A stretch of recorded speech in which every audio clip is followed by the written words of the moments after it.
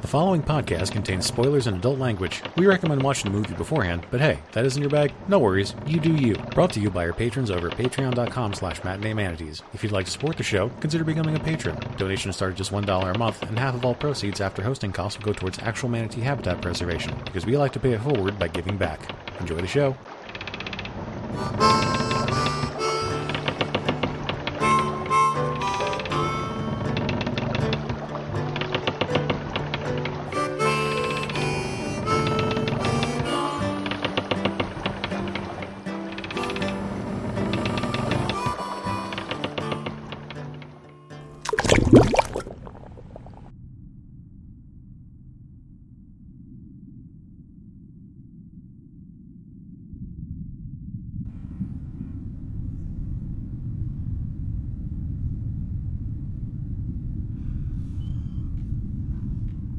So, Sam.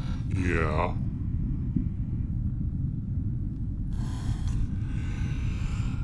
I'm just gonna rattle off some names for you. Alright. Mad Max. Uh-huh. Star Wars. Yeah. The Terminator. Mm-hmm. Manhunter. Yeah. The Godfather. These are all movies I've heard of, and most I think I've watched. Superman. Okay, that's another one I've seen. The Exorcist. Yeah, seen that one. That was a good one. Every once in a while, you have a movie that seems so good nothing will top it, but then the sequel just plain blows it out of the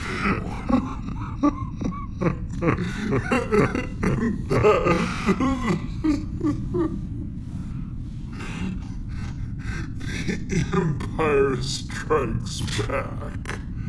Welcome to Thunderdome. Terminator 2, Godfather 2, Silence of the Lambs, The Exorcist 2, The Heretic. This movie. I mean, look, I'll agree that it blows the first movie out of the water, but not in the way that people are thinking.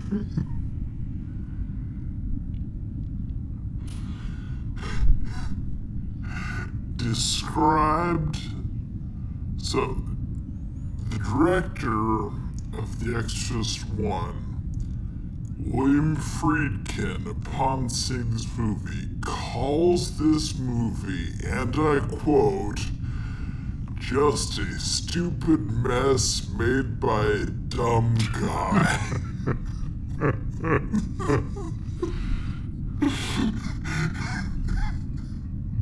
That's a direct quote.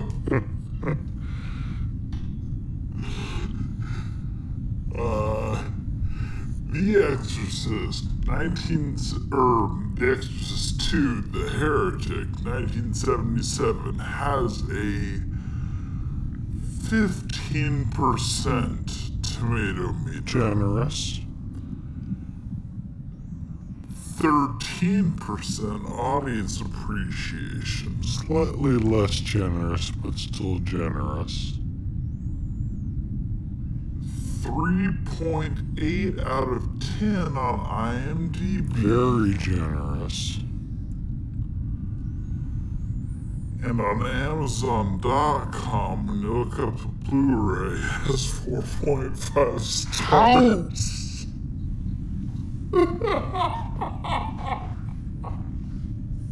God damn it.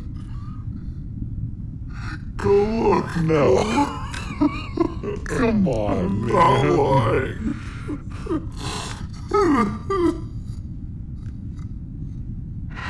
How? At least that's the Blu-ray. I don't know if they have different ones for like streaming or whatever. Were people just enamored with the special features? How? I don't think Amazon's platform supports other ratings. I don't think there's a way to give it 4 or 5 or anything else. I'm dumbstruck.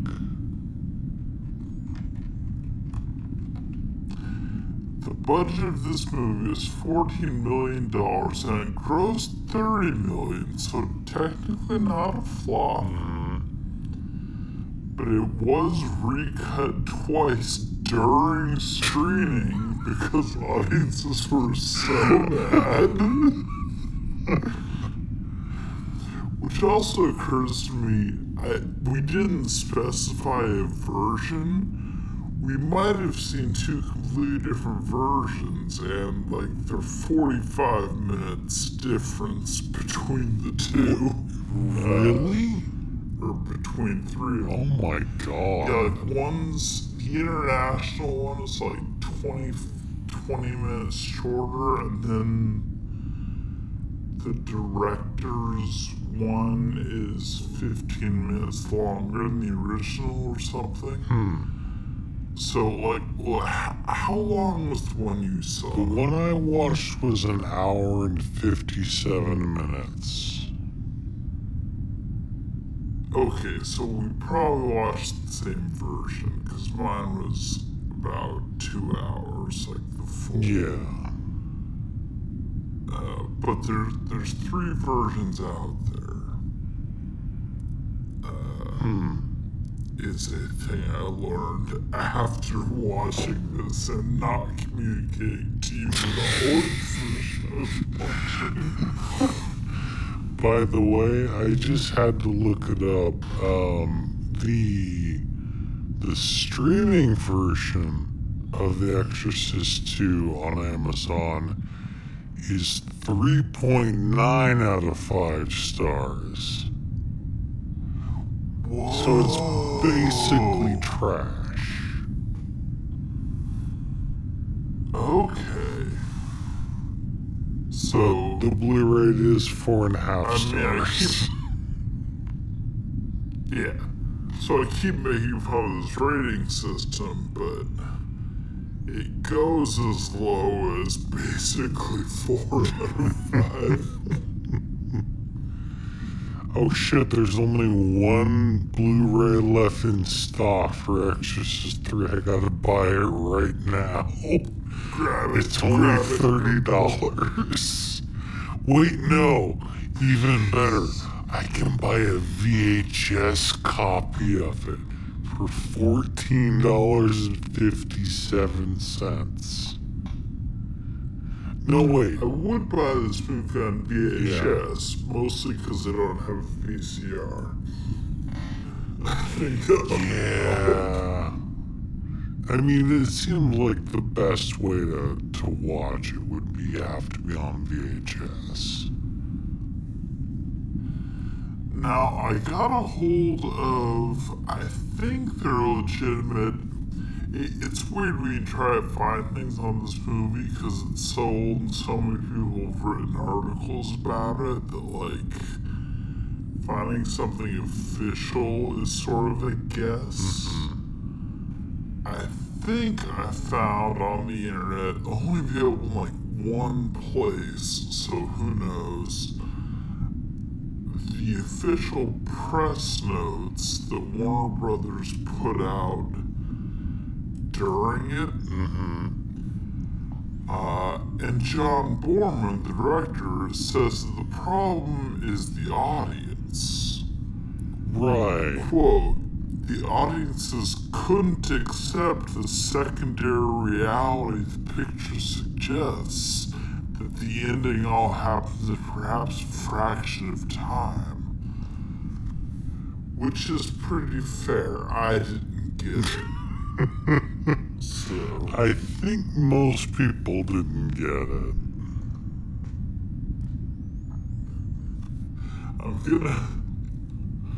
I'm gonna read every once in a while from the press notes, but you know what, like, press notes for movie are usually like, that's just sort of when you put out, like, what it's about and get people excited about it, have, like, tagline. The press notes for this movie contain sentences like, a developed human being, as he slightly pointed out, is not merely a more highly individualized individual. He has crossed the threshold of self-consciousness to a new mode of thought, and the result has achieved some degree of conscious iteration of the self with the outer world of men and nature, integration of the separate elements of self with each other. He is a person and an organ which has transcended individuality and personality.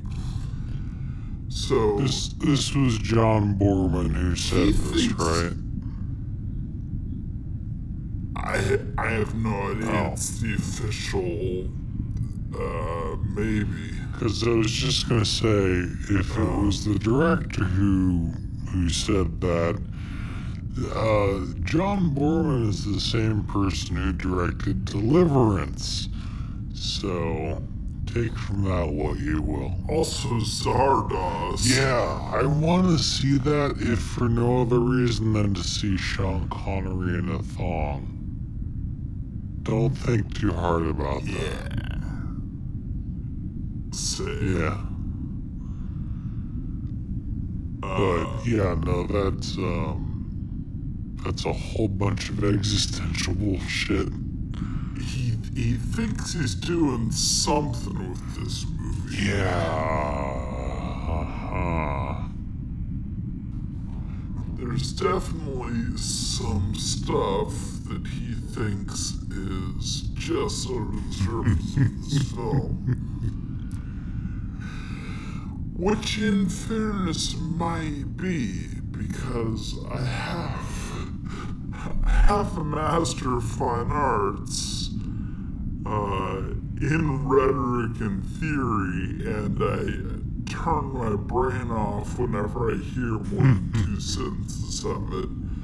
So frankly, it might have all been there, and I just bleeped it out. I mean, to be fair, I did basically shut my brain off approximately 3 minutes into this movie. So, you know, I wasn't particularly paying very close attention either.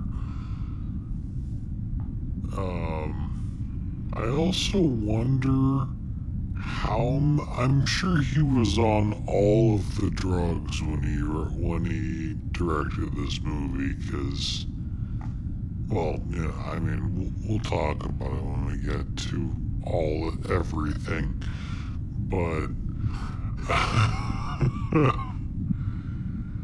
like, do you have to be on drugs in order to understand the movie? Is that like a thing? I think so. Okay.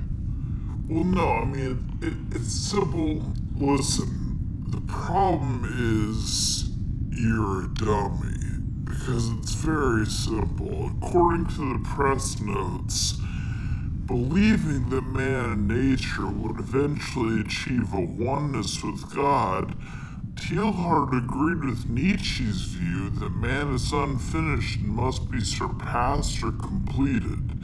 Teilhard sought to link the evolution of man with the concept of energy, in his context what he called psychic energy. Most crucially, as Huxley points out, Teilhard had a conviction of the supreme importance of personality. So, it's just that you weren't paying attention. I mean, I'm paying attention to the fact that there's someone named Tealhart, and now I'm thinking there's some sort of, like, medieval superhero. That's what I get out of that. Well, the writer of this movie was a guy named William Goodhart. Oh. Okay. That's a good name. That is.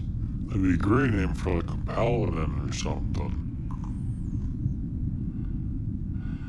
William Goodhart also wrote Three Things Ever, Exodus to the Heretic, but also Generation in 1969 and Cloud Dancer in 1980. And that is it. I don't know either of the other ones. But okay. No, but I want to watch Cloud Dancer now. Generation, whatever. Cloud Dancer has a psychedelic looking cover and I'm into it. Alright. Written by William Goldhart, directed by John Borman of, as we mentioned, Zardoz and Deliverance fame. He also did Excalibur, which I've seen and recall kind of liking but kind of not getting, which tracks. And just a lot of other things. He's produced like 30 things, he's directed 31 things, he's had a career.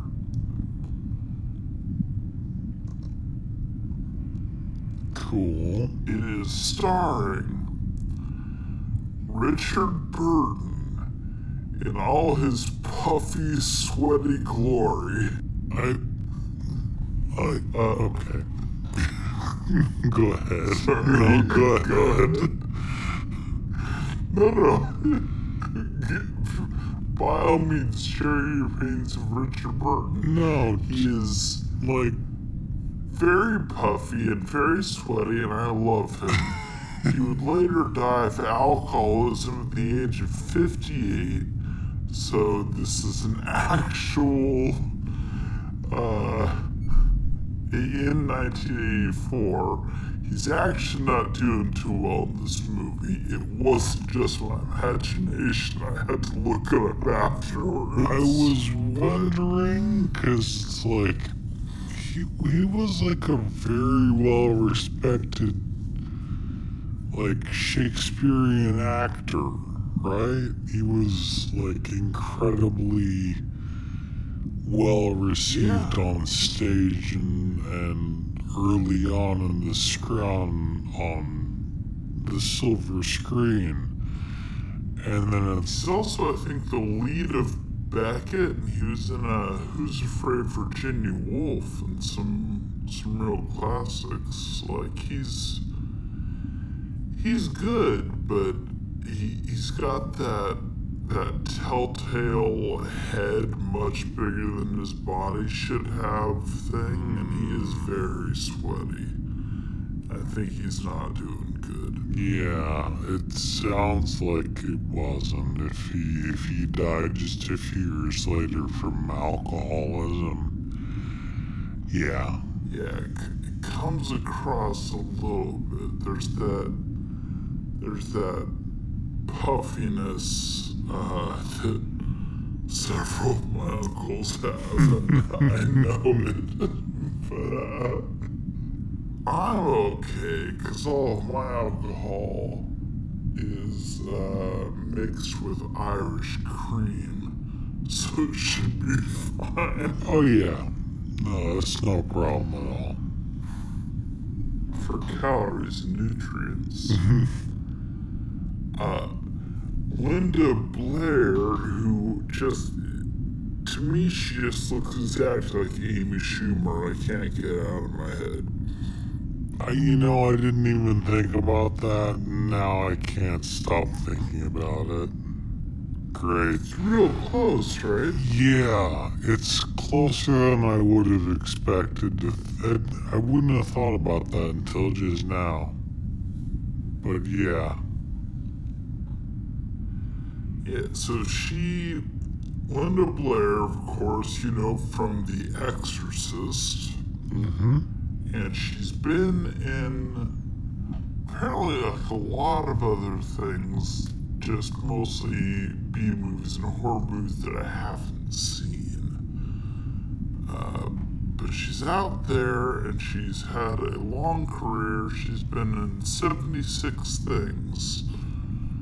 I only know her from The Exorcist because I don't generally watch things like Hell Night, Savage Streets, or Roller Boogie, but she's in all of them. I want to see all of those.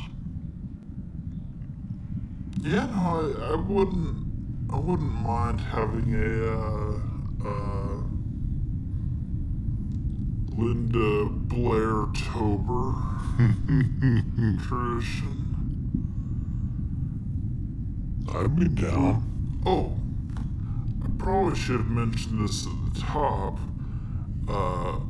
We're doing a horror movie, of course, because it's October, or as I like to call it, Scary-tober. Ooh. That's got a nice ring to it.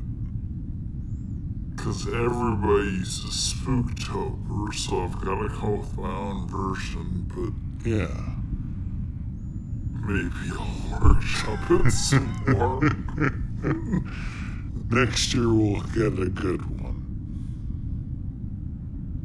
Come with a real good name for it. Scary-tober, Spooky-tober, no.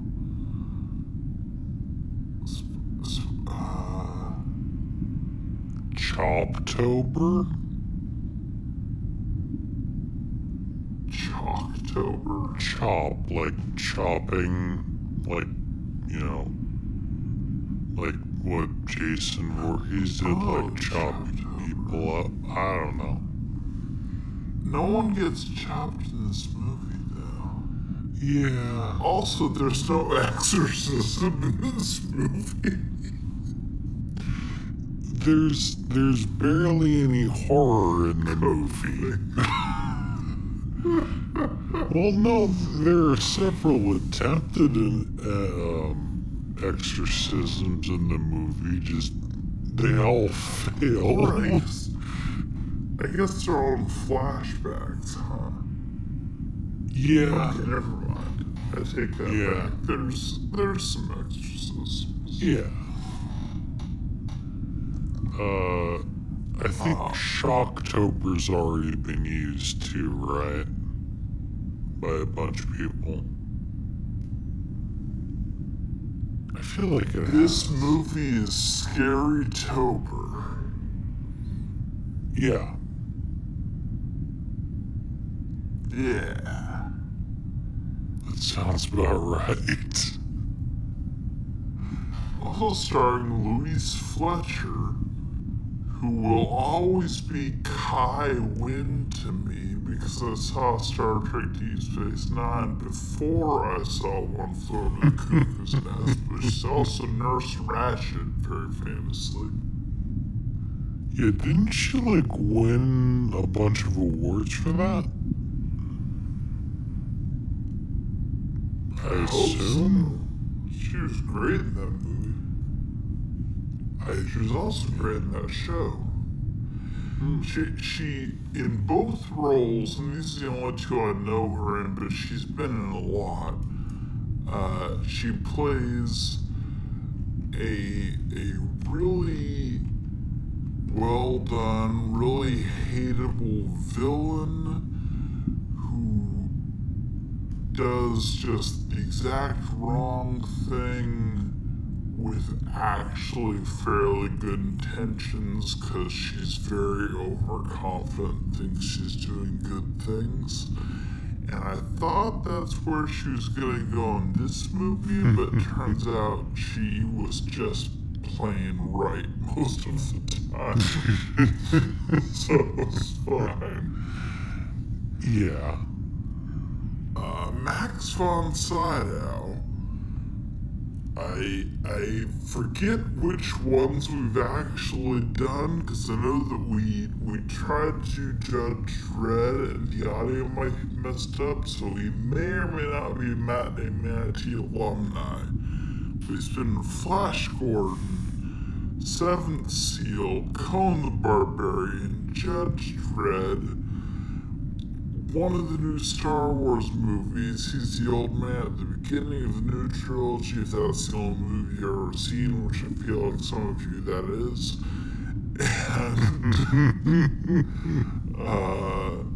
And just 100 things. He's dead now. I love him.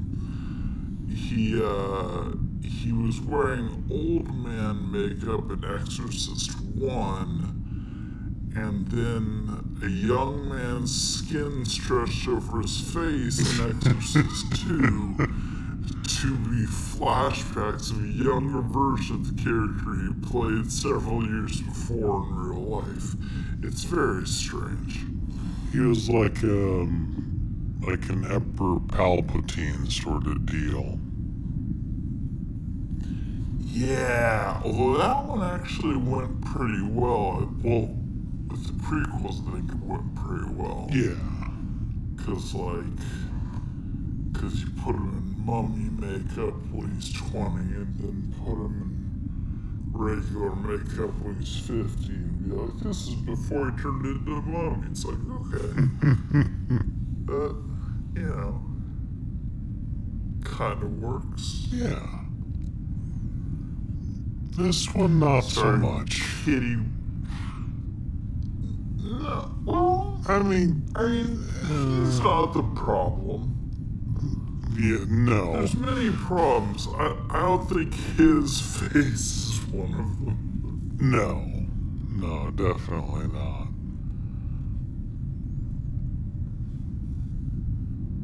Starring Kitty Wynn.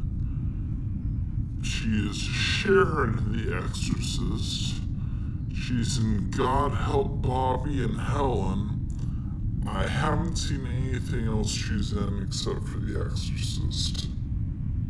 Much like Linda Blair, but she also has a career. Alright. And... Sorry? No, I just said alright. That was it. And James Earl Jones. Do you know him as the sort of villainous but complicated father figure to the young hero who has to sort of overcome him and come into his own in the famous film Coming to America? Yeah, exactly. That's what he's most famous. He's also a complicated father figure to a young hero who has to sort of overcome his reputation, come into his own in The Lion King. Mm-hmm. But then he plays sort of a complicated father figure to the young hero who has to sort of overcome and come into his own in Star Wars. So he's got a lot of range. Star what now? I'm just kidding. James Earl Jones is great. He's also in Hunt for October, Field of Dreams, Doctor Strangelove, Long Gone Far Away, and I love him. Isn't it? But he's also got the perfect dad voice now and forever. Doesn't it blow your mind that The Exorcist 2 and Star Wars came out in the same year? Yeah, he had other stuff to do, guys. Like, I don't know if there are probably other actors who have such a huge gulf between, like, if they do two movies that have such as huge of a gulf between them, quality-wise, as James Earl Jones does with Star Wars and Exorcist 2. Like, Although, I'll give him this, like, he at least didn't have to be there for Star Wars. He's a voiceover. yeah.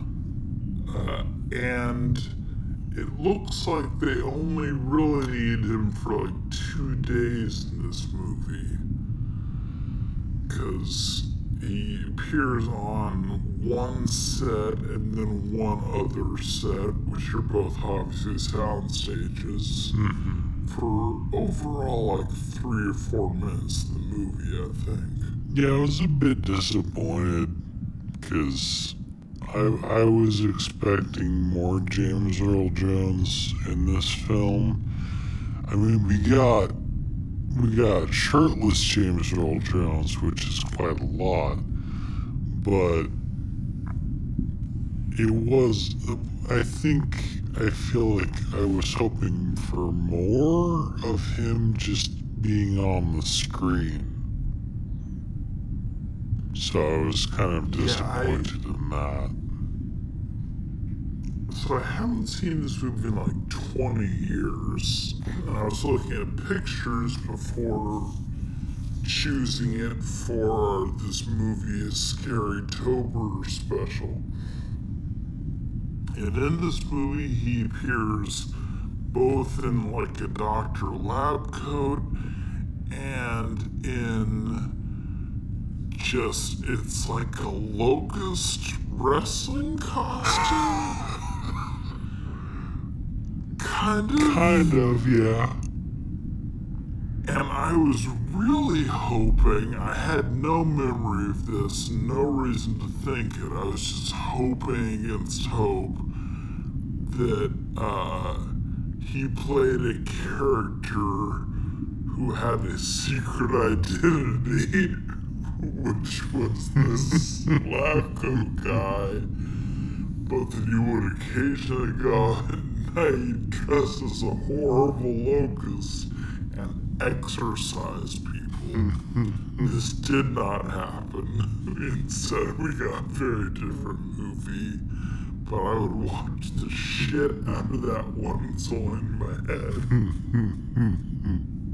And I think that's all the casting that I wrote down. There are obviously other people in this movie.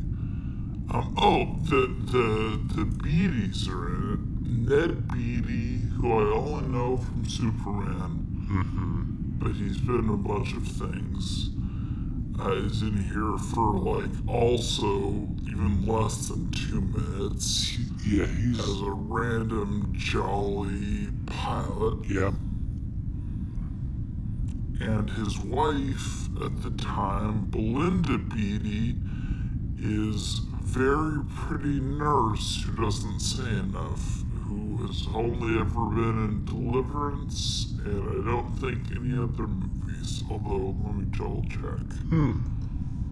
Oh no, she's been in a lot of things. She's been in 9 things. Okay. She was uncredited in a lot, and she's in a lot of single episodes TV. That's why.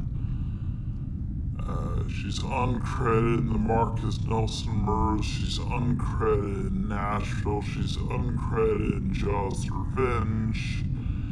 She's in 1 episode of CBS School Break Special, 1 episode of Murder, She Wrote, 1 episode of The Young Doctors, and Deliverance, and this. Oh, she's uncredited in the Glitter Dome. I don't know what that is, but I just kind liked of her want to see face. that. It's very skinny 70s face. I like her. Yeah. God. So this movie.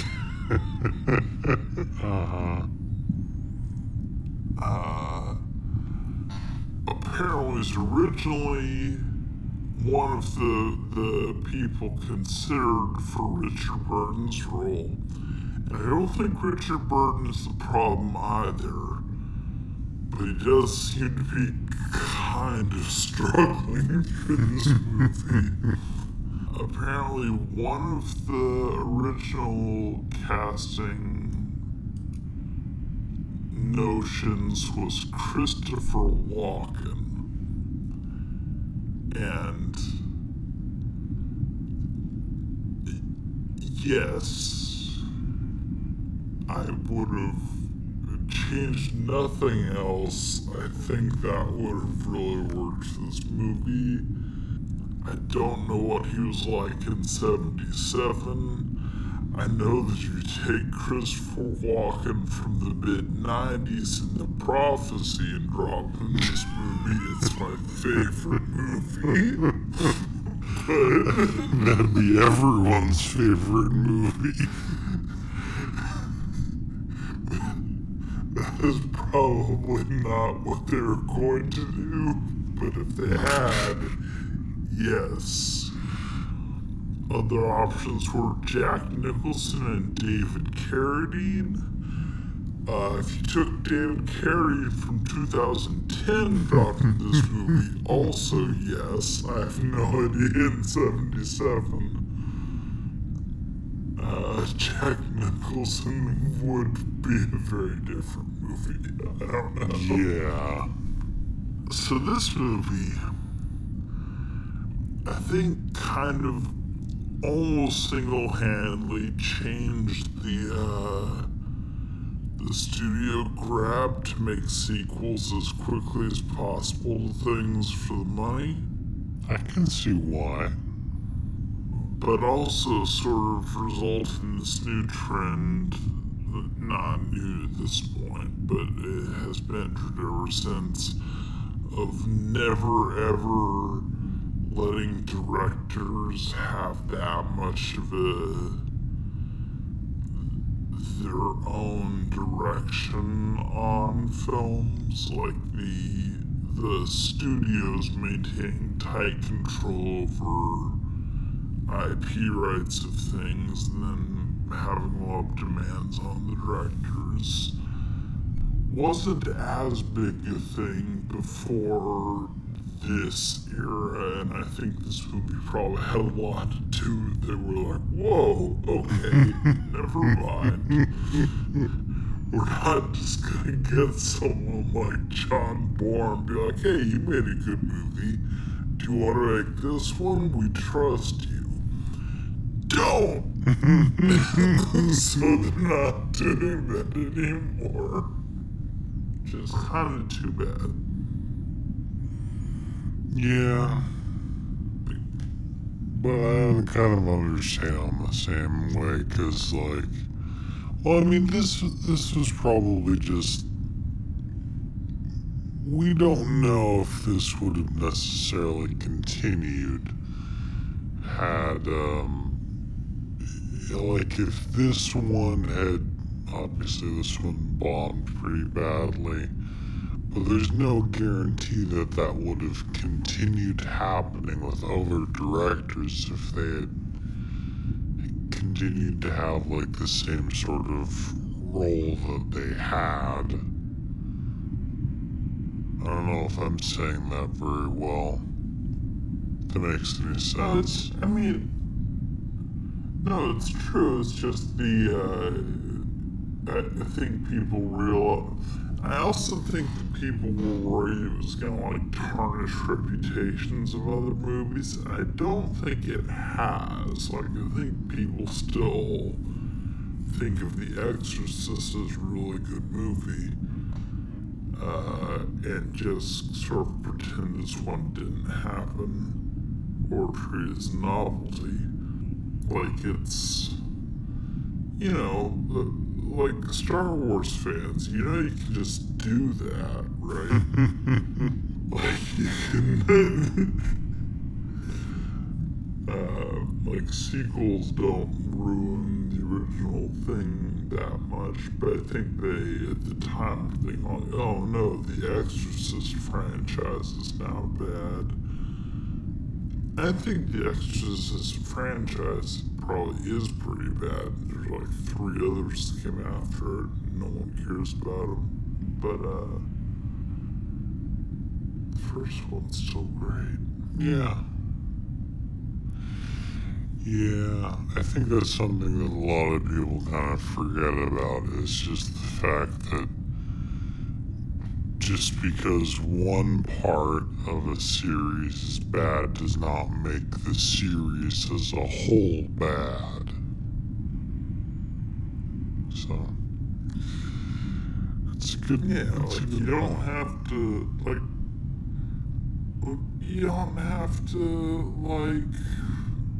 whatever J.J. Abrams' new one is, I don't even remember the names. Because, Empire Strikes Back is committed to film as long as no one, destroys the originals and edits them or something. Fuck. There's 30 years late on that one. Yeah. Well.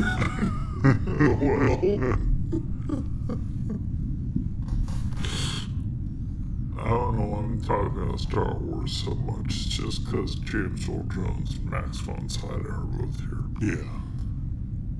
Okay. So this movie starts pretty strong. In that it's all black with red text, and I like that. Yeah. There's weird yell singing over the intro, which sounds a little bit like a Native American rain dance for half a second before it kind of just devolves into something else. It kind of devolves into someone trying to do their best Axl Rose impression, it sounded like to me. Just weird screeching and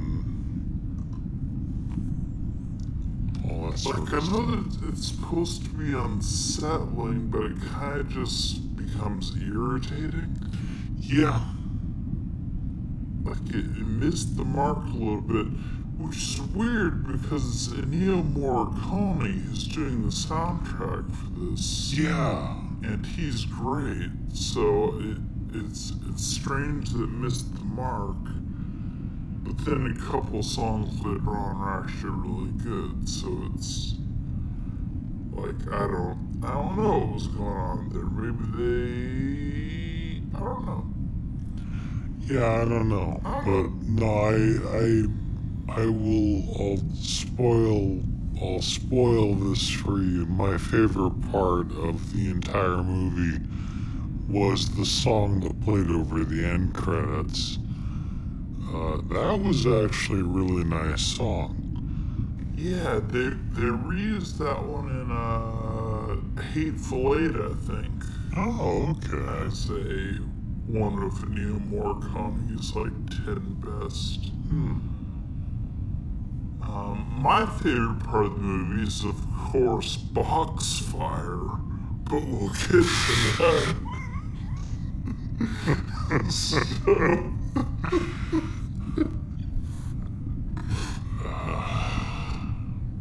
All right.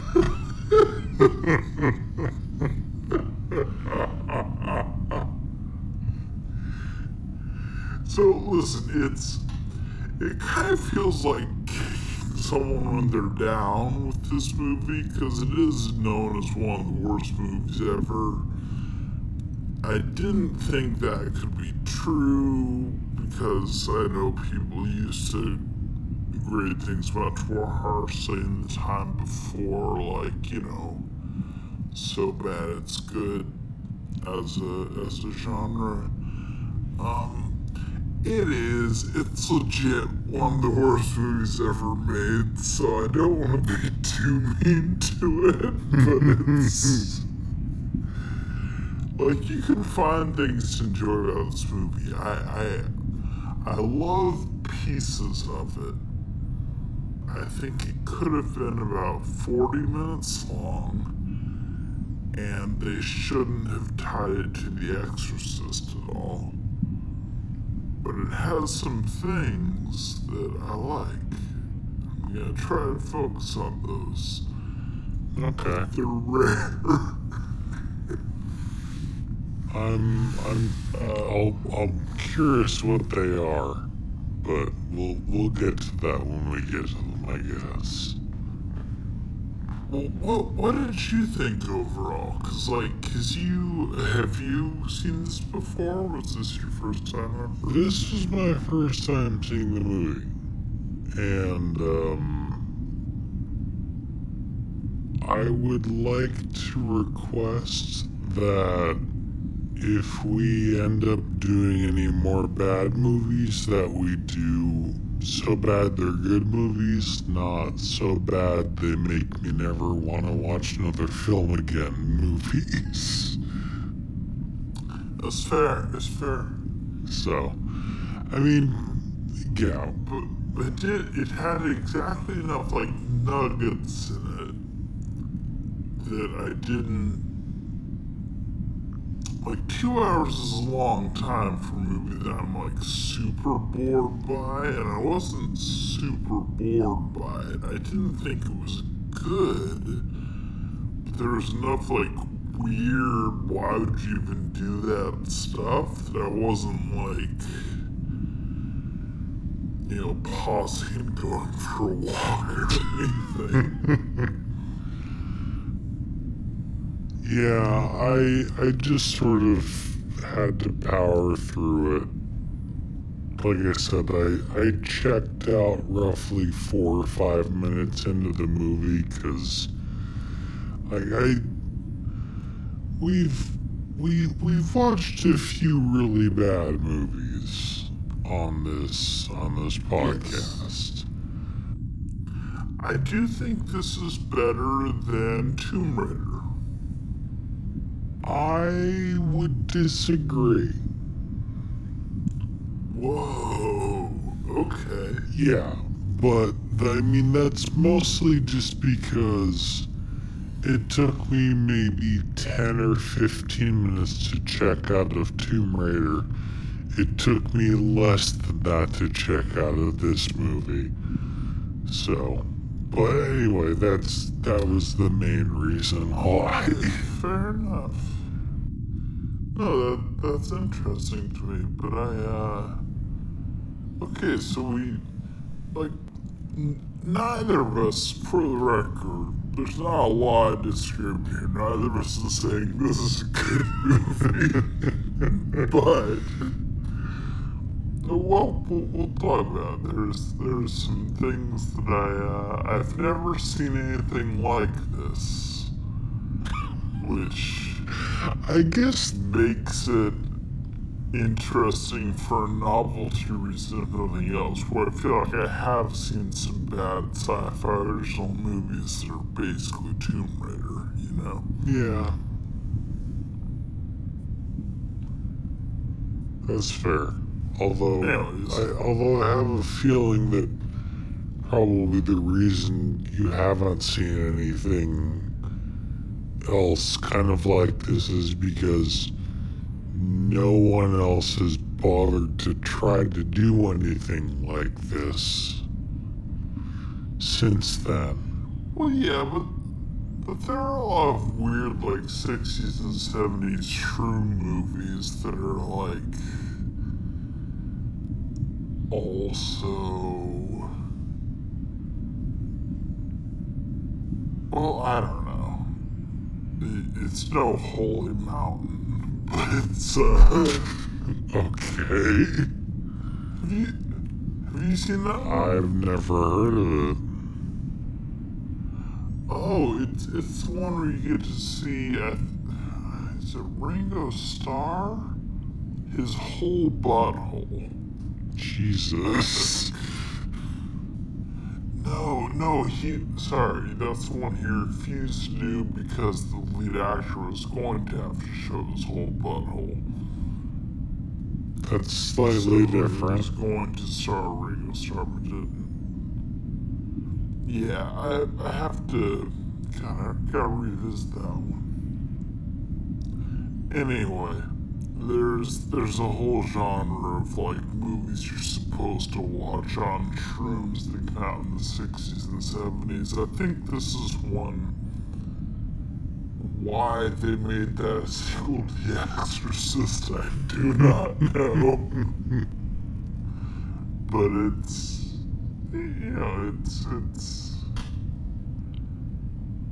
it's interesting. It's got an all-star cast. There's nothing wrong with the people they got for this.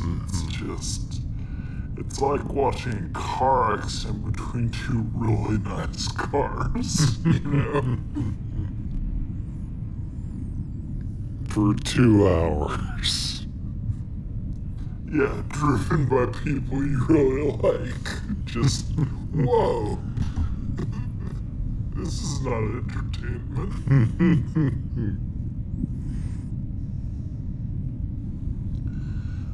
So, finally get a scene after the red text on black. I thought they were in outer space. They're actually in Quinceanera in Brazil or something. But it's like a weird tunnel full of lights, which are just Christmas lights. There's blinky lights and a screamy lady, and they all praying, and one's angry. And apparently, because in the first movie, it's a relatively realistic, like it's our world, but holy shit, exorcisms are real, and this guy's finally for the first time. In this one, exorcists are just like a kind of priest that goes around the world doing exorcisms because they're so common. And this is one. This lady says in Spanish, "Why me? I healed the sick." And I have accidentally guessed the entire plot. Which is a bad sign for like a minute in. But at least I didn't know I'd guessed the whole plot for another 40 minutes. So that's something. She grabs and throws a bunch of candles in a very preventable fashion on the floor. No one prevents her, and then she holds perfectly still and turns to wax and burns.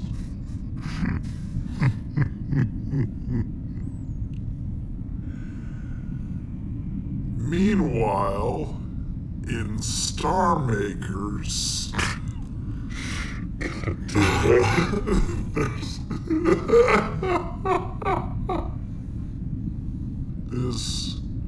this girl with no pants and no bra, who's playing character is supposed to be like 16, is tap dancing to a saxophone.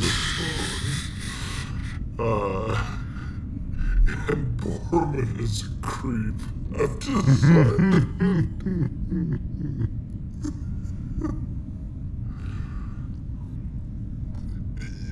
This kind of comes up later, but kind of doesn't. Regan does tap dancing now. Yep. And apparently, she had to learn to tap dance for the movie because it was such an integral part of the plot. Yeah.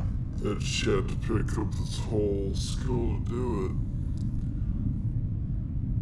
seem... It's not a part of the plot. She doesn't, like, tap dance her way out of a velociraptor nest or anything later. I mean, it's not quite that dramatic, but I mean... No, it's not plot-centric, but it's definitely, like, it's a thing that happens later. It's a thing to get her on stage once. Yeah. But, she also could have been doing literally anything else at the time. Yeah, exactly. I'm not trying to defend the choice at all. I'm just saying. It's, yeah. No, I just, between this and some of the clothes choices later on, for both her and Kitty Wynn, I get skeeved out a little bit. Especially because I don't know how the actress is, but the character is definitely coming off like a teenager. She has a nanny, for fuck's sake. But, anyway, okay. So, but then, all of a sudden, we're in a cyber beehive that is also an asylum, but also a hotel, but also a therapist's office. I don't know exactly what the outfit is.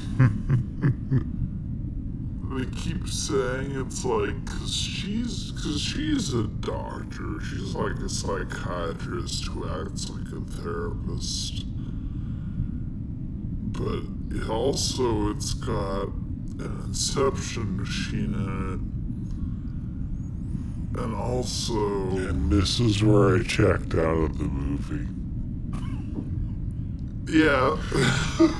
It's like, oh, they have a machine that hypnotizes two people and lets them psychically synchronize with each other. It's like, alright, I'm out.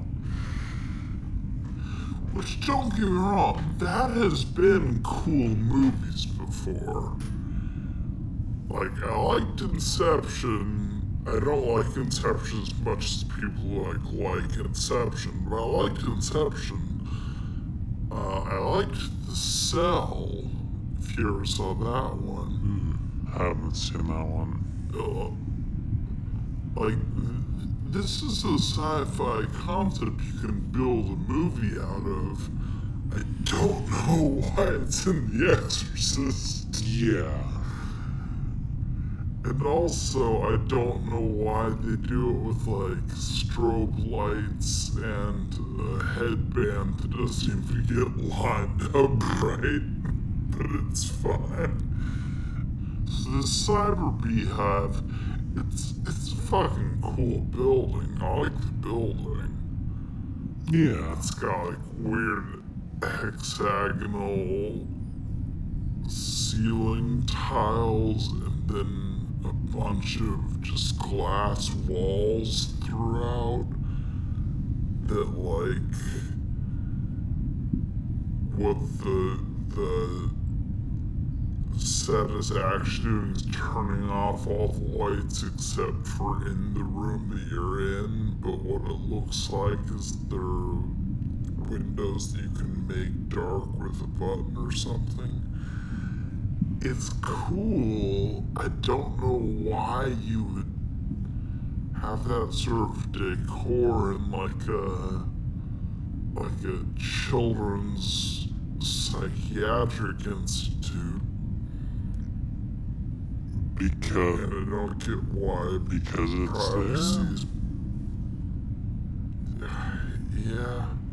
Because they can. They're gonna spend most of the movie in this room, so you know why you'd spend all your budget here. But Nurse Ratch is there, and she's talking to Regan. She's like, "Hey, weren't you in The Exorcist? And Regan's like, nah. And that's...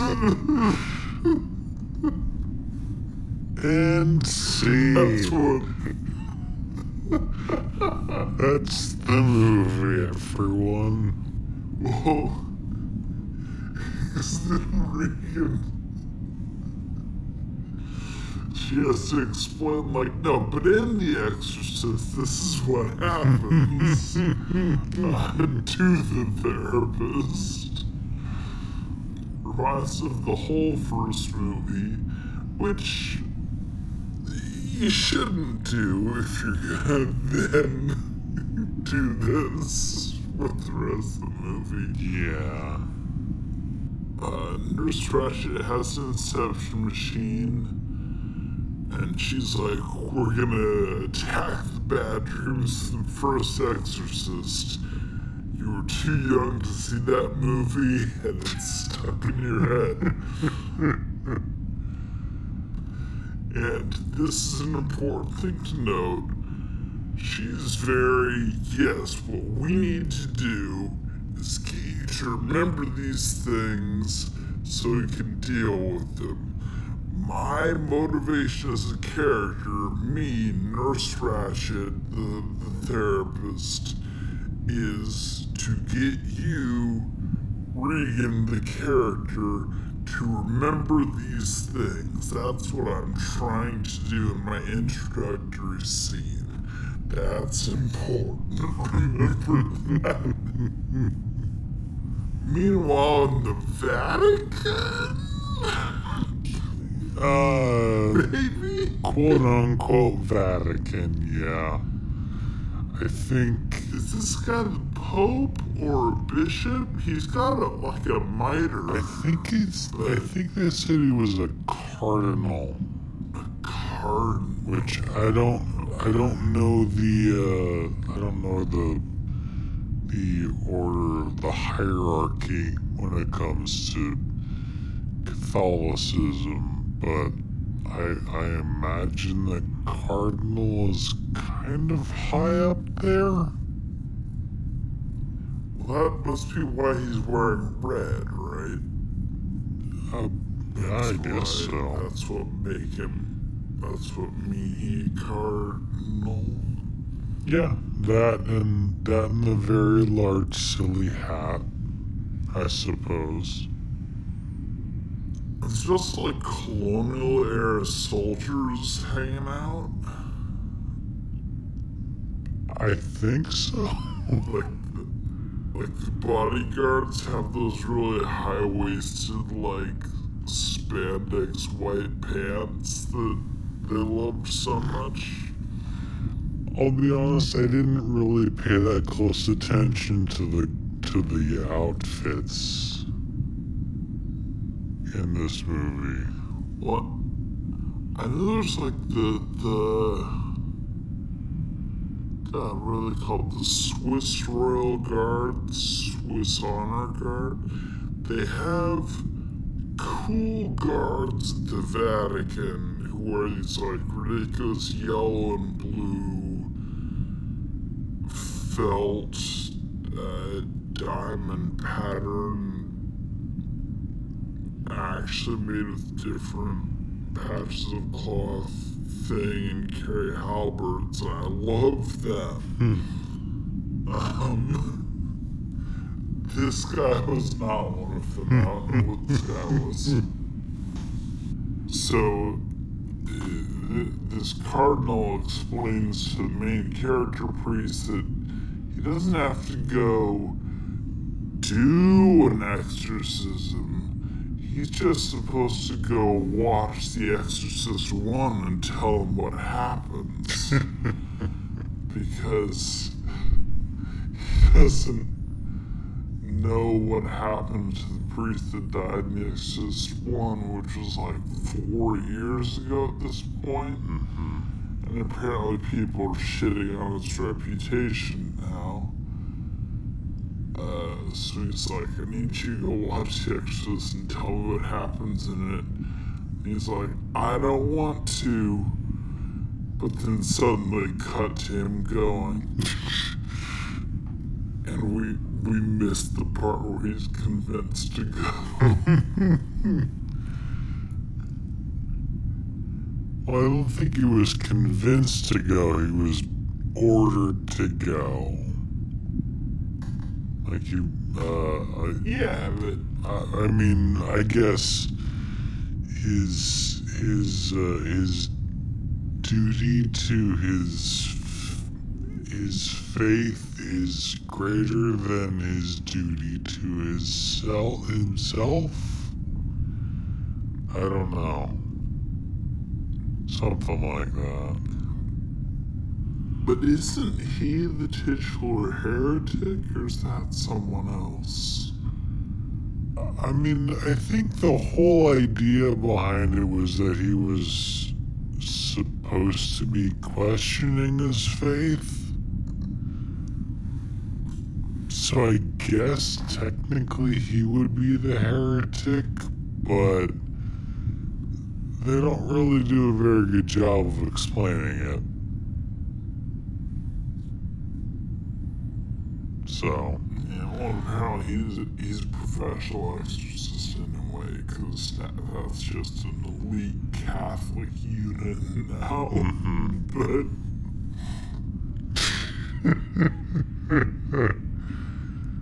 so, new Exorcist, Exorcist 2, I'm gonna call him, because I don't remember the character's name, Father or something. I keep forgetting it was like Lambert or Lippet or something. Lamont, I think. Yeah, that sounds about right.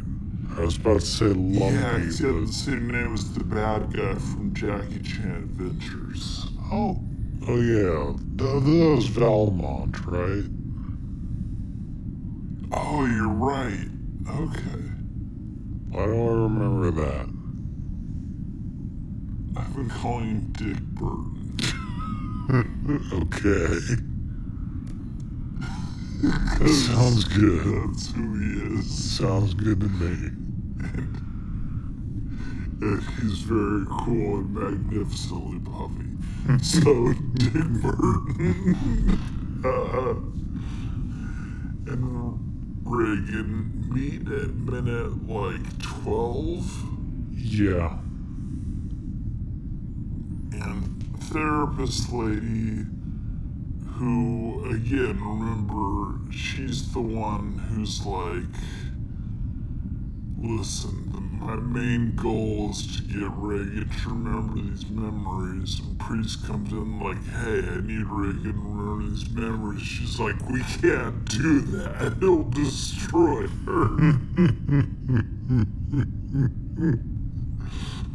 And Priest's like, bitch, didn't you see The Exorcist? This is a demon thing.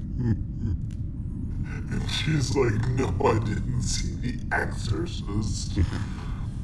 So they get this weird argument about how evil's real. And it's real with mental illness because he's a priest. And Reagan busts in. It's like, it's okay. We can watch The Exorcist together. Like, I just met this guy, but let's all do that. And I don't get why she wants him to be there or how he even gets into this place. Because he's definitely a weirdo, and I would not let him into my children's hospital. But I don't know. Maybe it's just the fact that he's a priest and people were still trusting a priest back in the 70s. oof, yeah. Yeah, maybe. But then we have to take a quick break because we're not going to watch The Exorcist right now. Because first we need a random scene where Reagan pretends to bend spoons to mess with someone.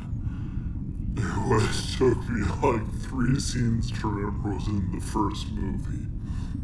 Yeah, because they have to establish the fact that Reagan has an interest in, like, ESP and psychic powers and things, and they're sitting down at the dinner table and they're watching some TV show about that, about bending spoons, and then Reagan, like, shows her guardian or whatever that she's like, oh, that's easy to do, and then she bends the spoon and, you know, all that sort of thing. So, Well, but according to, again, those release notes, or those press notes, this scene is there because this scene clearly explains to the audience the premise of the film. It's clearly dummy. The reason we didn't get this is that we didn't pay enough attention during the spoon scene. Because it states what we're about to see is a projection of the mind. Because what we're seeing takes place in the mind physically only takes place in a fraction of a second for those not in the mind link, which is why no one sees or hears the locust swarm or the house explode at the end of the film. It's made only known to people in the mind link. Something, he cites a book called Mind Reach by Harold Pruthoff and Russell Targ. I really appreciate being antagonized and being talked down to by press releases for movies. Really makes me want... If we didn't like this movie, it's because we're bad people. Yeah, exactly. Really makes me appreciate and respect the people who made this movie. Because, you know, it's like if someone's, you know, blatantly insulting me and saying, you're stupid and you don't understand why this movie is so great, it's like, oh yeah, no, I definitely like the movie now. I feel so. I'm editorializing a little bit. It just in defense of the movie, I'm the one who keeps putting the word dummy, and I hope you know that's. I mean, I feel like you don't need to, but yeah, that makes sense. It's like it's kind of implied, like a big dummy. Like, just so you know, that's what I feel they're saying, not what they're actually saying. Yeah, no, it feels pretty clear cut that that's what they're saying. Is like, don't you get it, you dumbass? This is so obvious. Like, we had a random scene about bending spoons, so you would know that nothing is real. Duh. Like, alright. Alright. Then suddenly we're back and picking up exactly where we left off because that scene was very awkwardly cut in. Nurse Ratched is telling the priest, like, well, we can't do these things I've been advocating for because she might hurt herself. And then she's like, okay, fine, show me The Exorcist. So, they do this dramatic back and forth. This is an unkind shot because they make Linda Blair sit directly in front of the camera and go cross-eyed for like I don't know, like 2 or 3 minutes. It's a bit much. Yeah. They're going back and forth, this dramatic, silly little light in these headbands. This is when I look at the clock, I realize we're only 19 minutes into the film, and I'm in a lot of trouble. We're not even that far in. I actually had to check and see how long this entire scene lasted. It goes from 14 minutes into the film to 25 minutes into the film. This scene is 11 minutes long. And it's a long it feels like it's 3 hours long. That's one of my main issues with this movie, is that there are several scenes in this movie that go just for significantly longer than they need to. And they just drag so much every single time. And this was the first of many, because, like I said, they could have done this whole thing in like 2 minutes, this entire scene. It could have taken like 2 minutes to sort of establish the idea of this synchronizer thing and the fact that 2 people can sort of become psychically linked to each other by matching their tones and making the lights flash at the same speed. And they could have done that in like 2 minutes, but they drag it out over 10 minutes, and it's just, I don't know. Yeah, well, it's, and the only thing that happened in this scene is like they're doing a dramatic retelling of The Exorcist 1, but without like the cool special effects or camera angles. It's like a side shot of Max von Sydow on the left, apparently stand-in for Linda Blair on the right,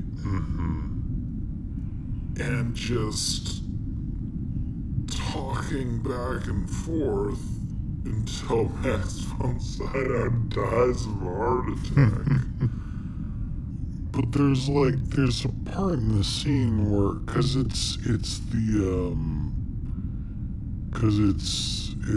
Nurse Ratched and Regan are initially doing this, and then like when they show the scene where Max von Sydow and Linda Blair stand-in are having their issues, and it's like the doctor starts like having a heart attack. Yeah, because such a scary scene, they're remembering Exorcist 1's heart attack gives us Exorcist 2's heart attack. Yeah, but instead of like just, disengaging her, not disengaging, like taking the device off of the doctor, they just say, we have to go in and save her, instead of like taking her to the hospital or to the emergency room. They take the headset off Reagan, so I don't know where this memory is coming from anymore. Yeah, well, I guess from what I could figure out, which was not much, it seemed like Reagan had like transferred part of the memory to Nurse Ratched, and then she got stuck in the memory, and apparently Reagan couldn't bring her back, so they had Dickie B get strap on that was phrasing. Sorry. They had him. He strapped on the synchronizer thing. Immediately got his tone close to hers, so he could view the same thing she was viewing. And even though he was supposedly hypnotized, he was able to bring her out of it, out of the scene. He just goes through no trains like, whatever, I've seen The Exorcist, I can do this, and he does. Like, what is happening? Yeah, because, out of the 3 or 4, and this seems to be another recurring theme of this movie, the women are useless, and it's just the man who can fix everything. Because he, immediately saves her life and brings her back from the brink of death or something. So. Yeah, well, yes, but in its slight defense, every man is also useless except for Burton twice. So there's that at least. It does seem pretty sexist initially until you remember, so is everybody.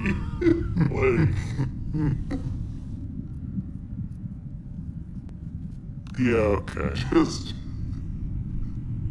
Just to go to his defense on that one thing. Yes, but. That's all.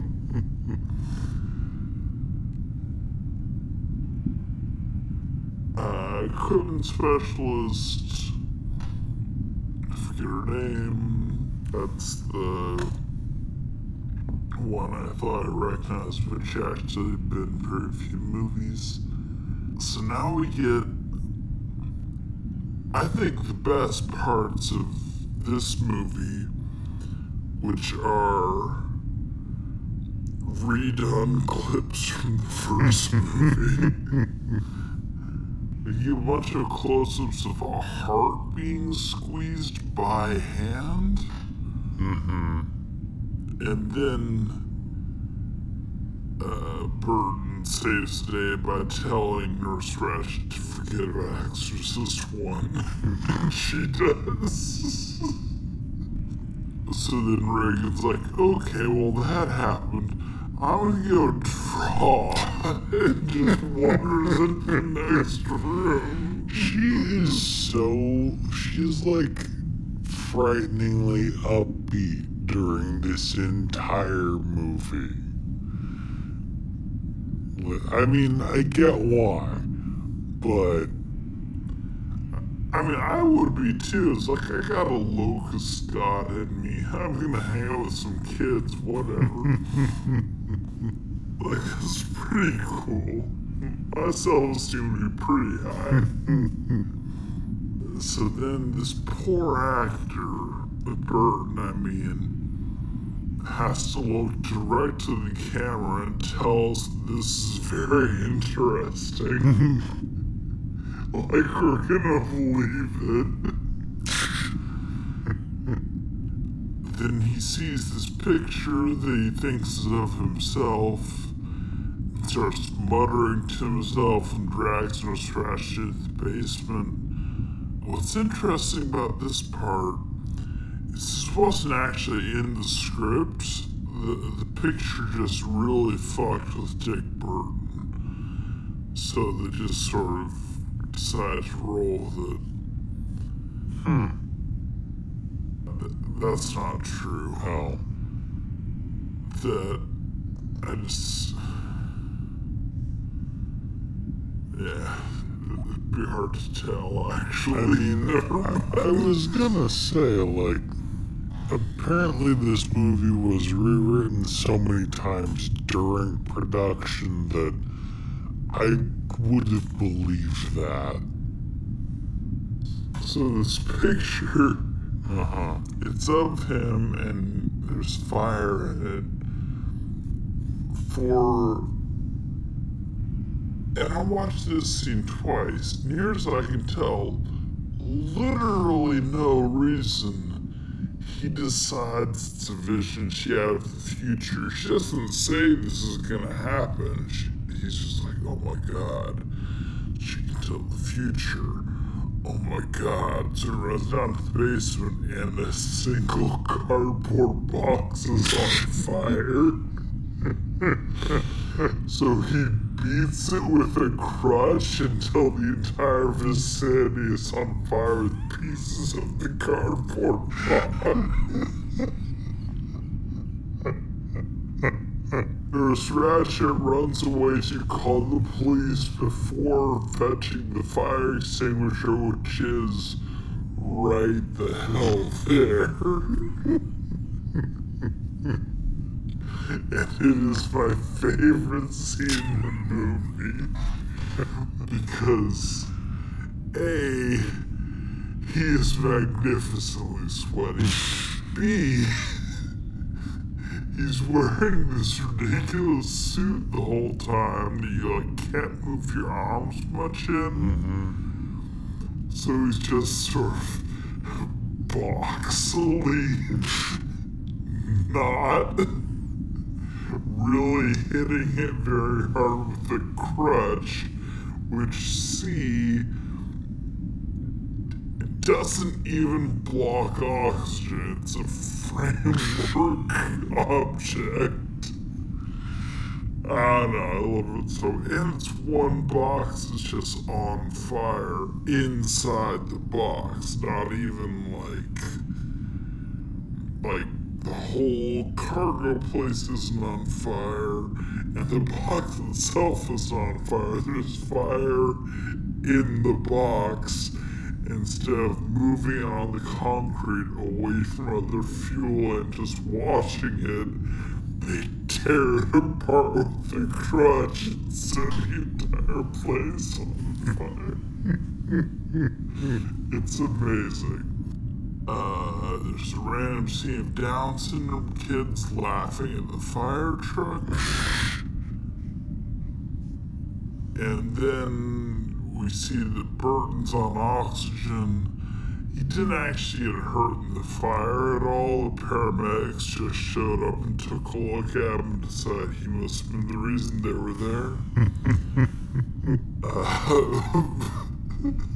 But it wasn't. And then we get my favorite line of the movie, which is, and I wrote this down, your machine has proven scientifically that there's an ancient demon locked within her.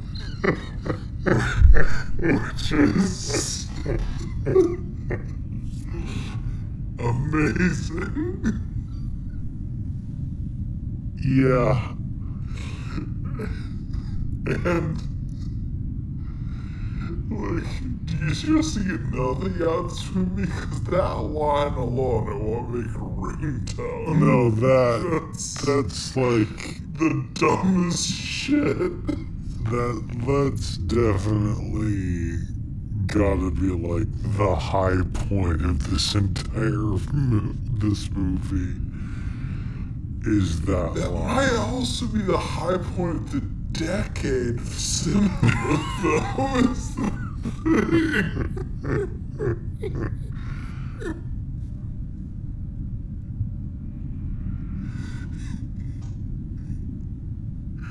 Your machine has proved scientifically there's an ancient demon locked within her. And it didn't even. It proved she had nightmares. Yeah. Hooey.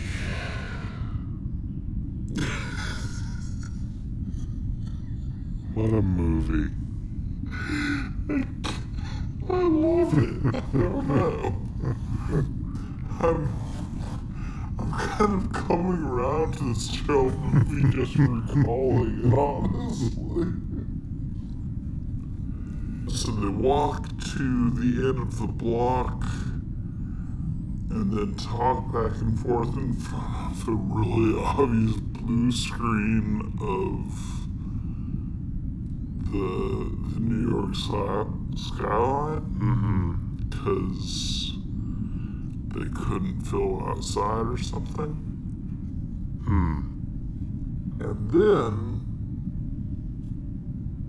cut to Reagan asleep in her billion-dollar New York apartment, which is on the roof of the Time Warner building, made out of like glass and chrome, and has like pigeon cubes and I don't know, 2,000 square feet or something. But also no railing. And she's dreaming she's on a soundstage in Africa where there's locusts and a man spinning a rope whistle trying to scare them off. And then she sleepwalks out to her balcony that has a big hole in the railing at the corner so that someone can fall off. And then Shannon, the roommate slash parent slash sister slash nanny slash lover, I don't know why she's here exactly, is going to DC for reasons. So she wakes her up to tell her, and then like she almost falls off the edge of the building, which apparently was actually just them filming the actor almost walk off the edge of the building. I'm creeped out again because he's wearing this like sheer nightgown that I think they got a little damp or something on purpose. It's a bit much. Again, this character's 15 or something. I don't know why we're doing this. I also don't know why we're suddenly on a soundstage in Africa. And also they had some footage of Africa later, so why not just go on location and film somewhere that isn't obviously a soundstage? I don't understand any of this. I mean, the only reason I could think of them not actually going and filming in Africa is budget constraints, but I don't know. But then they did later, or at least they filmed outdoors somewhere that looks like it could have been in Africa later for Ned Beatty to jump off a plane. Yeah.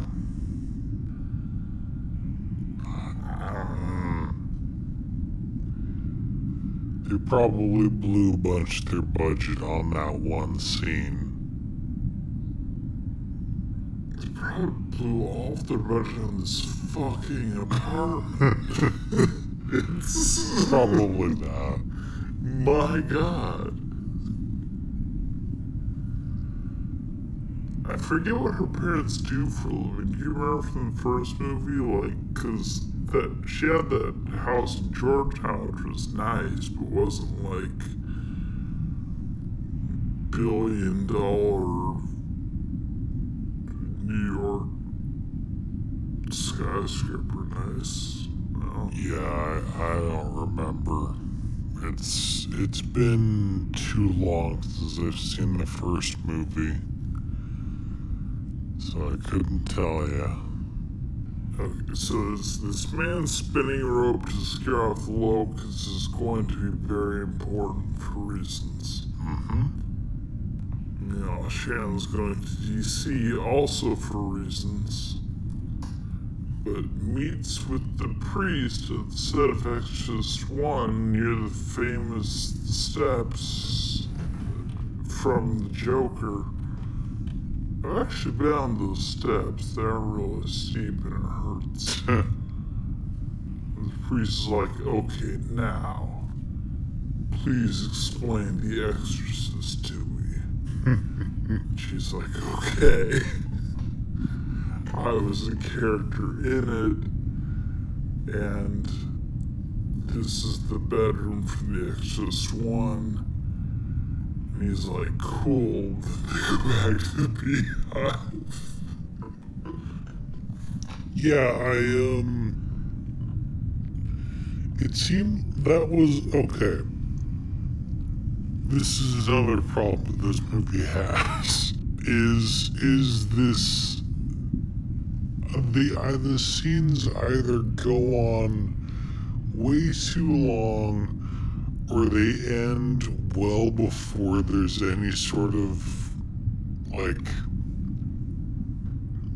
movement forward in the plot. Like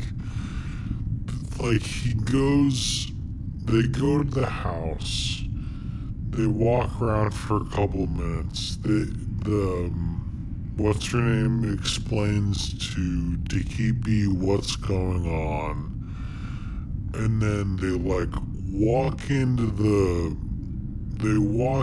the room where it happened, and he kneels down, he starts to pray, and then they immediately cut the scene before they say, did he do anything there? Did he learn anything? Did he see anything?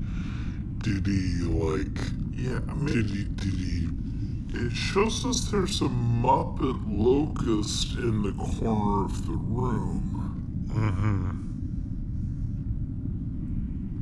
Which, is something. but that's it. It's just he starts to pray and then it immediately cuts back to whatever the next scene was. I can't remember. I'm looking through my notes and I can't remember where it was. They're suddenly back at the space beehive. Right. Yes. This is when they're kind of awkwardly flirting between Nurse Ratched and the priest, where he's just sort of they've run out of stuff to talk about, so he's like, so anyway, how's your sex life? like in The Room. Remember that movie? I actually have not seen The Room. Oh, seriously? Yeah. It's slightly better than this. Oh, I can imagine so. It's one of those movies that I do want to watch at some point. I just haven't gotten around to seeing it yet.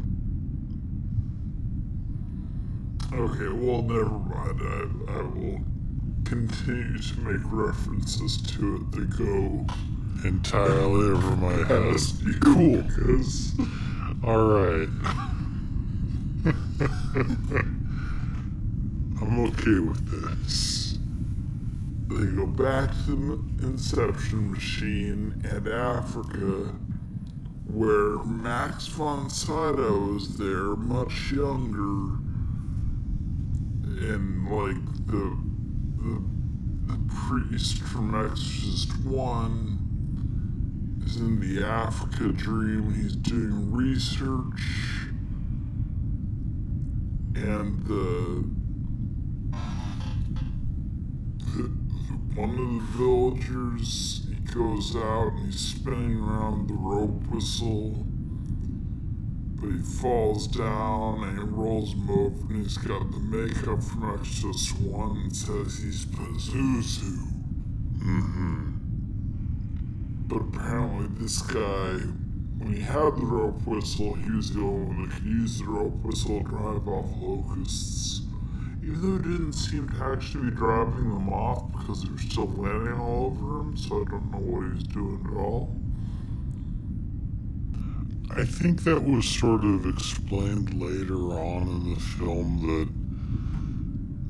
that something about how he was trying to drive away the locusts, but because he was, spoiler alert, a healer, then because he was good, he's like inherently a good person, that even though he was trying to drive away the locusts, trying to drive away the evil, that because he was good, he was actually bringing the locusts back towards them, because good and evil have to coexist somehow, I think, was the whole idea behind that. Well, because good just looks delicious to Pazuzu. Oh yeah, exactly. And this is the first time we hear the word Pazuzu. We're gonna hear it 700 more times. And it's... So Pazuzu is an actual god in Mesopotamian religion. It's the king of the demons of the wind, brother of Humbaba, which you might remember from the Gilgamesh epic, and the son of the god Hanbi. So this is a real ancient god which equals demon in the Catholic mythos, because all other religions are demons. Yeah. Near as I can tell. And for all I know, it's a cool god. I looked up exactly long enough to know what it was and pick out one reference I remember, which is I think Humbaba is the one that Gilgamesh and Enkidu kill. And did I say Gilgamesh? I might have said Beowulf. I get those two mixed up. You said Gilgamesh. I don't know. It's been a very long time since I've read Gilgamesh, so I can't remember what the deal was with that one. It's not... Okay, so listen. Gilgamesh is an important book because it's so old. It's 6,000, 5,000 years old. It's not good because we've been improving on the art of narrative storytelling ever since it, because it's the first one. So that's the, I'm recommending it officially to everyone listening who listens to Matt and Mantis primarily for our reading advice.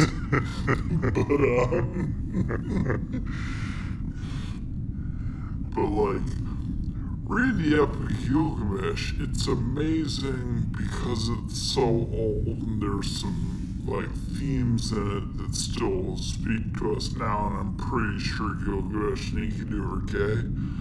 But can't say so, and that's very interesting. But it's not well written because this is our first stab as a species at writing stories. So of course it gets better. Don't be a dick. It's, no one's gonna read any of my stuff in 5,000 years. It's fine.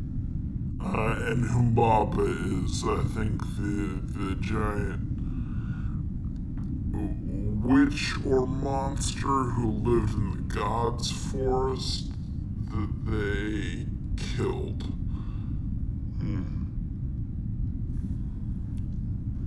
And results in the badass line in the translation I like, where it's begging for mercy, and Enkidu's like, slay the beast now, Gilgamesh, and show no weak or silly mercy to so sly a foe. And it's good advice and it's cool, but that's a totally different book. And anyway, Pazuzu's its brother or something in King of Demons of the Wind. And also a grasshopper in this movie. Apparently. So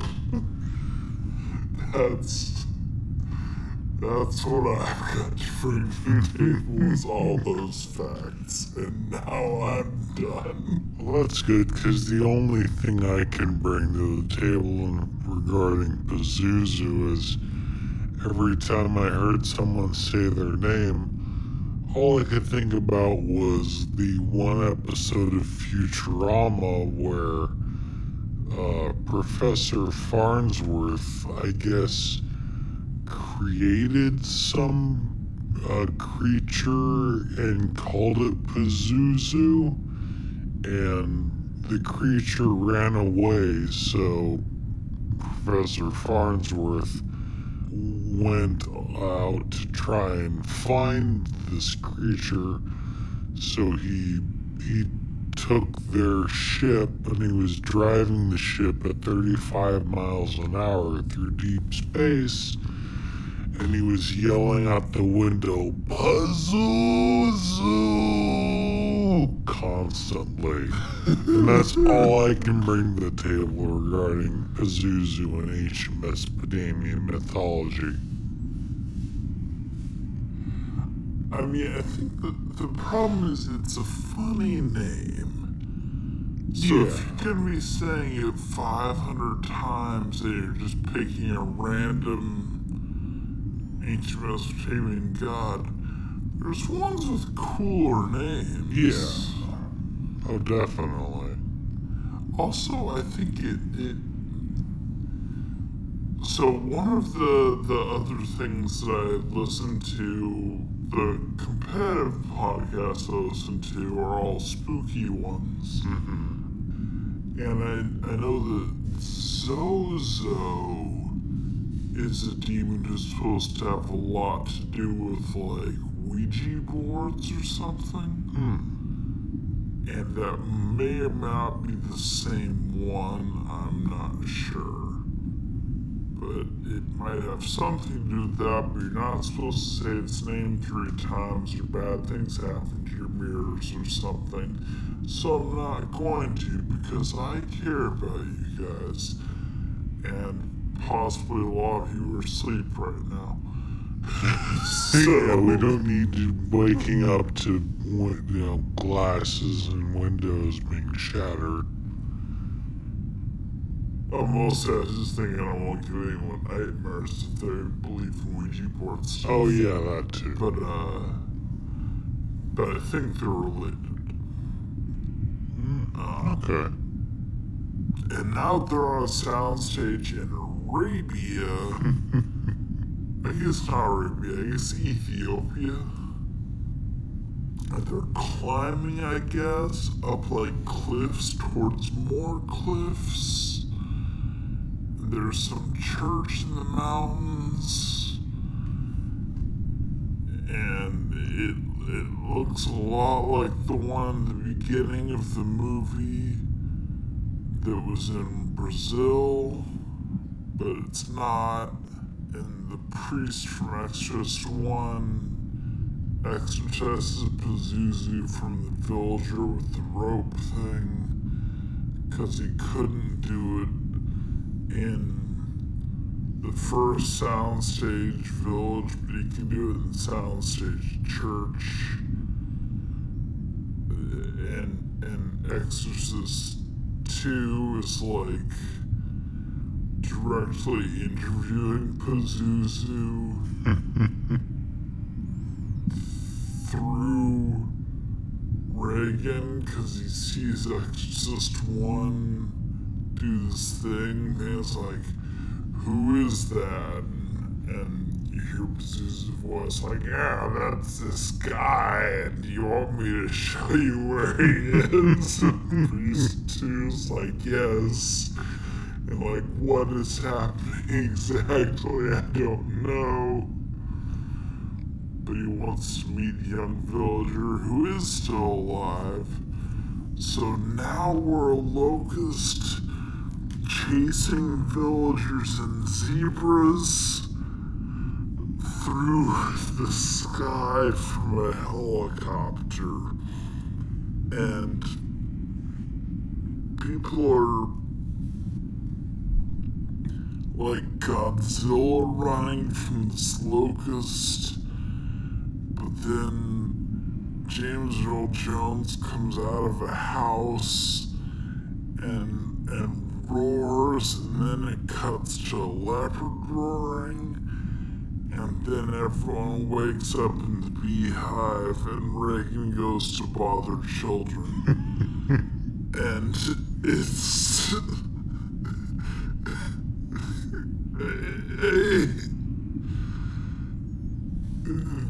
they're leaning real heavy on this, like, Inception machine, and I don't know how it works. But a bunch of shit is just happening. Yeah, I have nothing to add to that.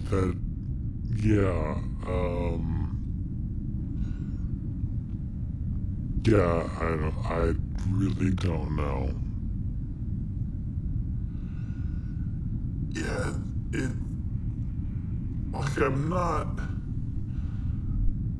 like, listen, I'm being brief with all this stuff. I'm not leaving out relevant details near as I can tell. Like, this is actually the order of events as it goes. Yeah, that is what happened except it also stretched out over a much longer period of time than the amount of time it took you to describe what happened. It took like 4 times longer to happen. Yeah, but visually, it's kind of interesting. Because they have this, like, city made out of mud, sort of like those...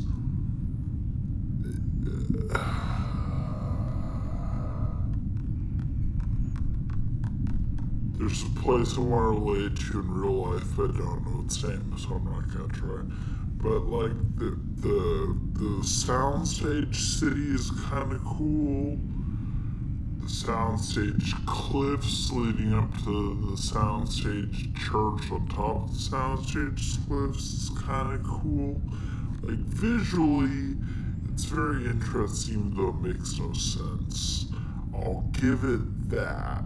Like, you can watch this movie on mute and it won't be boring at this point. We did just a little while ago finish a 10-minute scene of 2 people sitting next to each other in an office. So, you know, not all the time, but here it's kind of interesting. You see James Earl Jones in like a towel come out and turn into a leopard, so like rad. Yeah. Why? I don't know, fuck off. But it's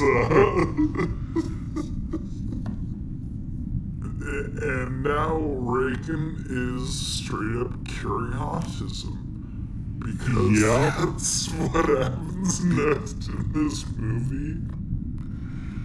But it is at this point that I realized I was right when I guessed the plot at the very beginning, because that lady in Brazil who was at her, I don't know if it was a quinceanera, just a party, I don't know what was going on, but she was the healer who got obsessed by Pazuzu and set herself on fire. The James Earl Jones guy was apparently a healer who got possessed by Pazuzu. And now Reagan, who is possessed by Pazuzu in Exorcist 1, has cured autism by talking with children. So she's a healer. And that means that Max von Sydow was trying to assemble the X-Men, and Pazuzu was the Shadow King, and he was trying to take them all out before Xavier got to them. Yeah. Which could have been a better movie. If it was handled slightly differently. Yeah. Am I right? That's the meta plot, right? Something like that? I don't even think that's the meta plot. I think that's just the plot. Okay. Like, if Max von Sydow hadn't died in the first movie, that's what he would have done, was just probably assemble these healers and continue to go around and find people who are, psychic healers or whatever, and because he knew that Pazuzu was going to possess them to try and kill them off, so there would be fewer of them in the world, so they could go around and heal their communities psychically by talking, by being good locusts. Yeah, and which will come up later in a way that makes about as much sense. Yeah, and talking to a girl psychically and somehow convincing her to talk out loud and then curing her autism. Jesus Christ.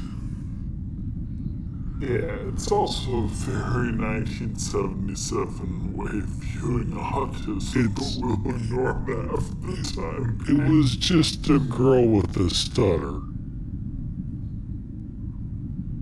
Like, It was treating autism as not a sort of different way the brain functions that's in some ways better, but as there's one hurdle, and once you remove it, then they can break out and be normal sort of thing. Where there's a wound that keeps them from talking, but if you're psychic enough and used to have a demon in it, you can just sort of remove that. And it's but it's, you know what, it's fine. You heard it here first, everybody. Autism is a demon. And you can cure it by finding a healer to remove it out of you. Well, no. You need to find a healer who used to have the demon. Because autism hates demons? No, autism is a demon. Okay.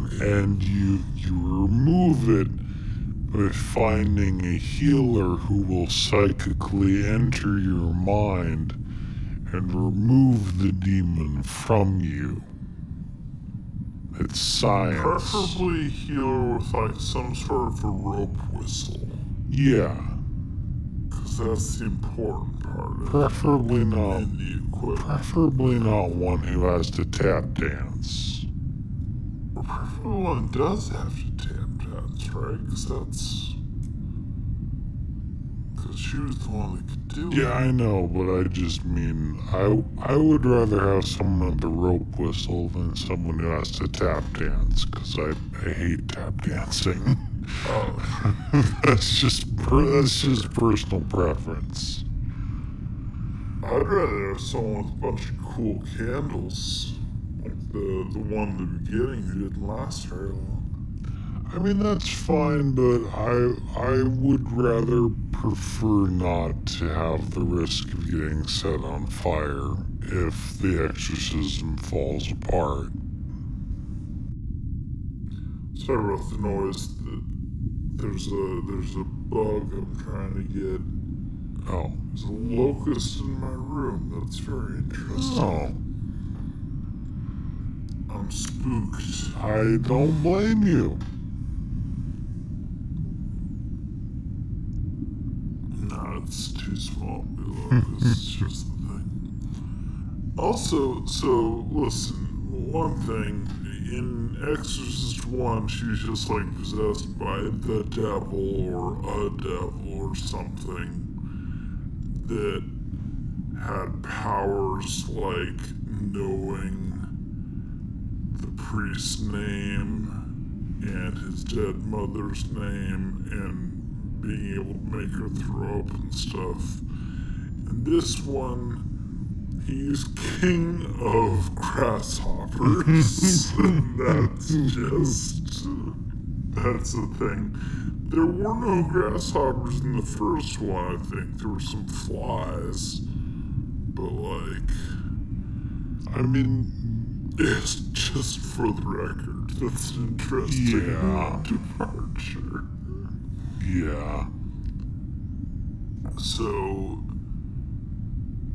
because she cured autism, the priest, Dick Burton, now thinks the demon is preventing her from reaching her full spiritual power, which is over 9,000, which they need so she can cure all the autism in the world.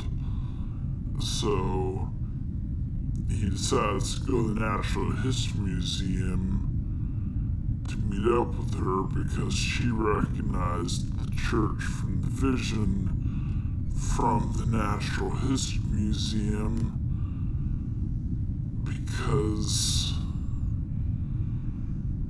well, we'll get to it, kind of. He starts talking about a French priest who believed in telepathy, which is the same one the liner notes talk about in the movie that I've been quoting random nonsensical phrases from. I think that would be Teilhard that I was talking about, maybe? Sure. Let's go with that. Well, Regan McNeil and the people with whom she interacts discover is something this basic, and yet it strains what was considered scientific acceptability is as terrifying as it is enticing, as frightening as it is seductive. Perhaps in her mind reach back to Father Marin Ford to Father Lamont, Regan bridges that rapidly closing abyss between the astonishing foresight of Teilhard de Chardin and the slowly awakening giant of modern science, according to the press notes. So that's what's happening here. Okay. Gotcha. So you know about priests who believe in telepathy, and she shows him a picture behind a lion that it's says Rock Churches of Ethiopia on the plaque. So he's like, holy penis, I've gotta go to Ethiopia. And he takes off and is back in the Vatican or whatever and starts talking about a prophecy that the cool Xavier priest was saying that cool dudes would show up to help against evil. And he's like, James Earl Jones is probably one. I've got to go recruit him for the Avengers Initiative.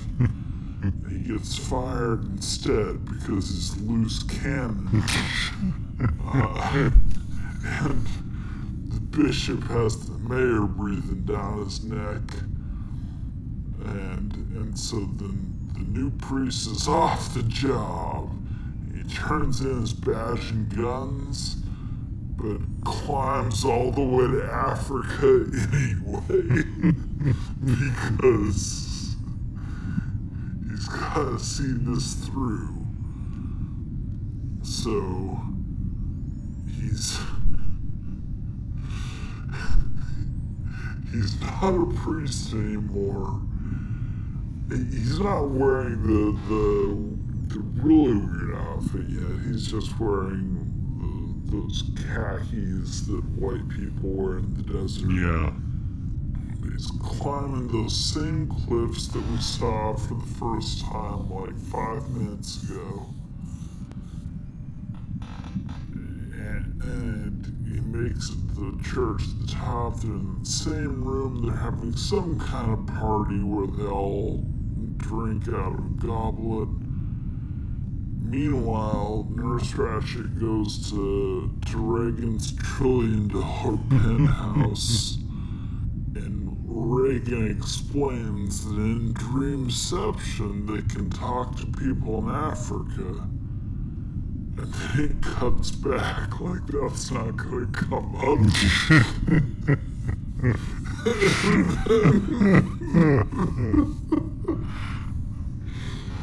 Like their Chekhov's gunning's so wrong, but it's the priest uses the memory of the dream to help the cliff priest discover where the guy who fells corpses, which is like 40 feet away from where they were looking, and he's been there for 30 years and they just never looked that way. They don't even like uncover him. He's just between two rocks. He's a skeleton. He just walks up there and points like, is that the mummy of the guy you're looking for? And they're like, holy shit, how'd you know that? He's like, oh, check it out. The devil told me. And then,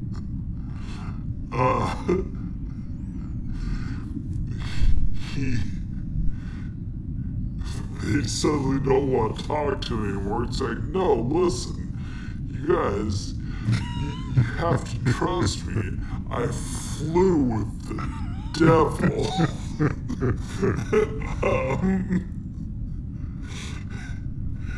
He insists they listen to him anyway, and they chase him off with the rocks, which is totally unfair, because I think he's a devil worshiper. He's like, no, check it out. I worship the devil. Oh, a quick cut back. Reagan's tap dancing again. Goes back so that we can see that when they start throwing rocks at the priest, she suddenly starts crumping and falls off the stage. Well, it wasn't just a quick cutback. The first scene where she's tap dancing lasts for like a solid minute. Like, it's not even a quick cutback. It's like they're seriously just focusing on the tap dancing scene for a full goddamn minute. Not like 5 seconds and then cuts back. Again, I think it's because the director's perfect. Yeah. No, it definitely is. And more on that in a minute. So the priest is refusing to leave until I throw rocks at him and make him leave because he worships the devil. And they have an E.T. moment where she can feel his pain and falls over and stuff. Like an E.T. with the beer and the kid in the class. That's a better movie. You guys should see it. It touches on all the same themes. Really. But there's your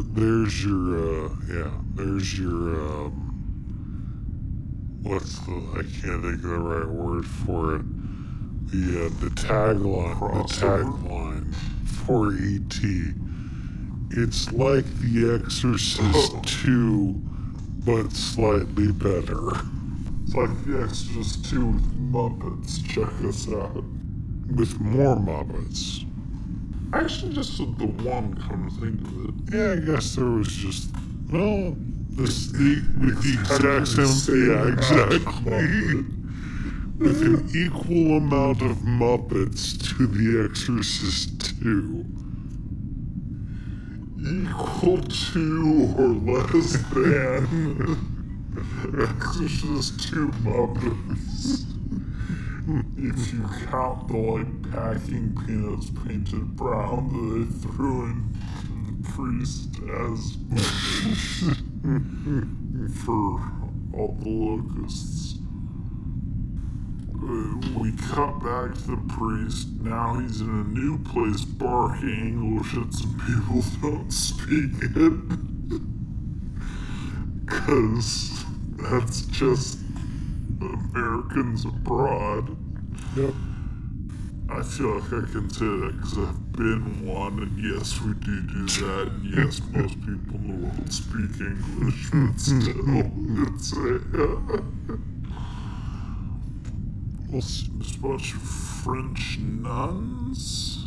Yeah, I mean, he does speak French to them, though. Right?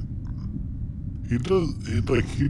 I think he knows 2 or 3 words in French, but he's mostly just repeating, the name of the guy or something. Mm-hmm.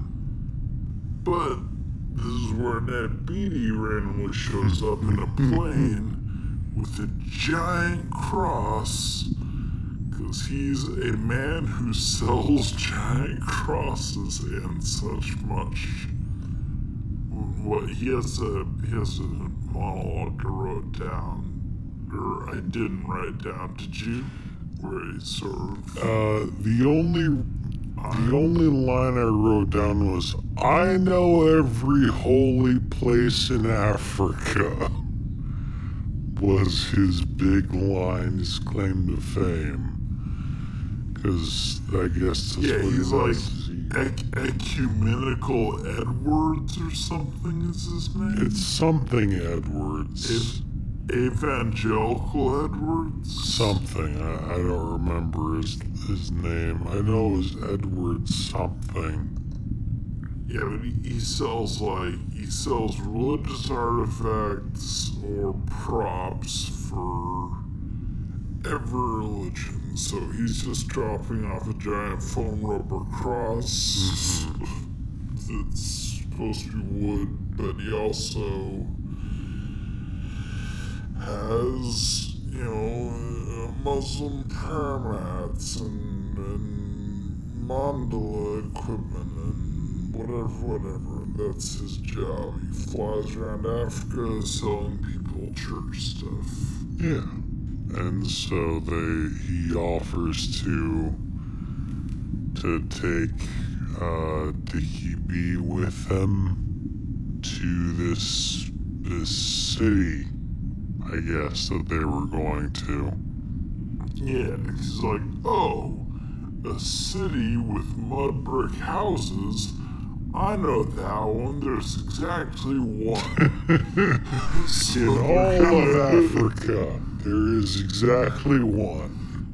And then this fucking priest who just can't wait to tell everybody that he worships the devil is like, I've come this way before with the devil.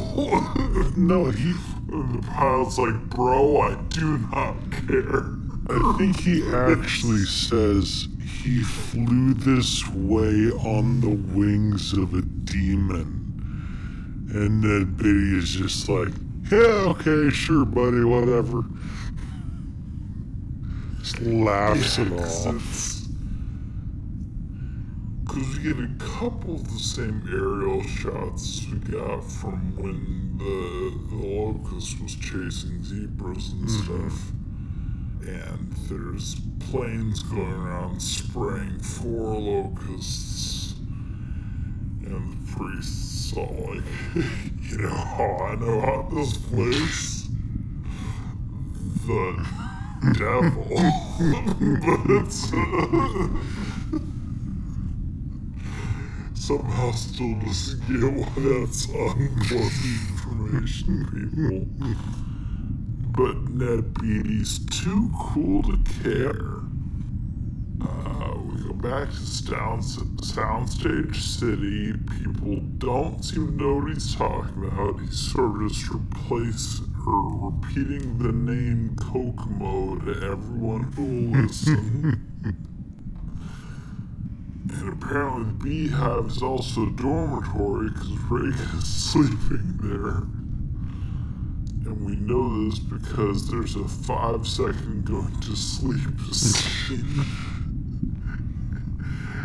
And then we cut back to he's walking around the town simply saying Kokomo to everyone.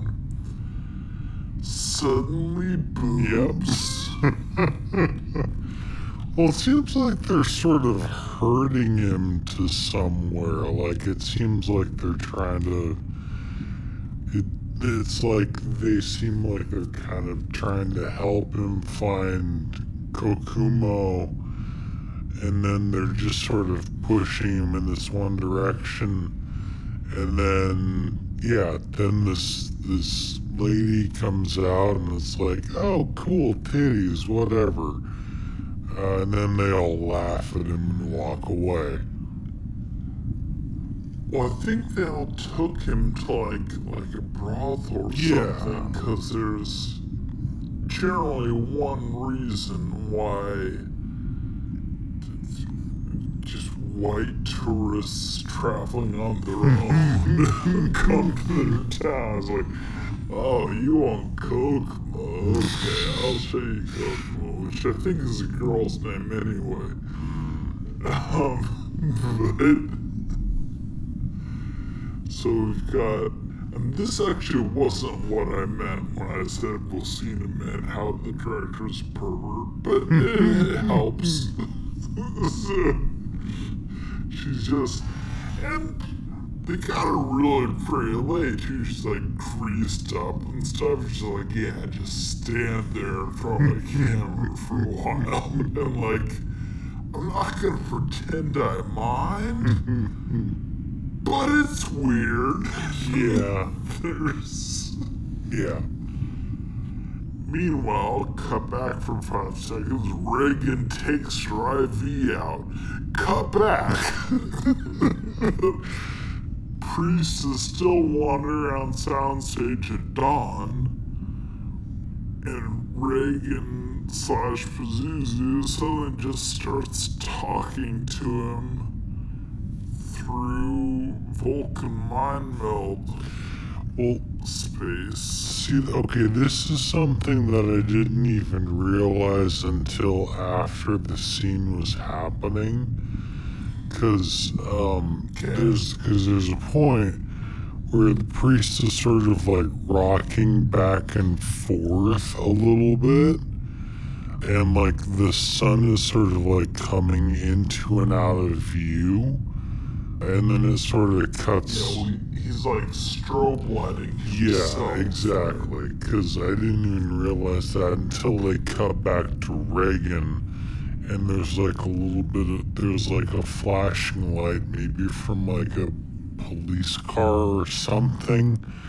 I don't know what, I don't remember what, but then there's like, she has a flashing light too, and they sort of accidentally hypnotize each other or themselves, and then they can link to themselves, each other psychically, because apparently the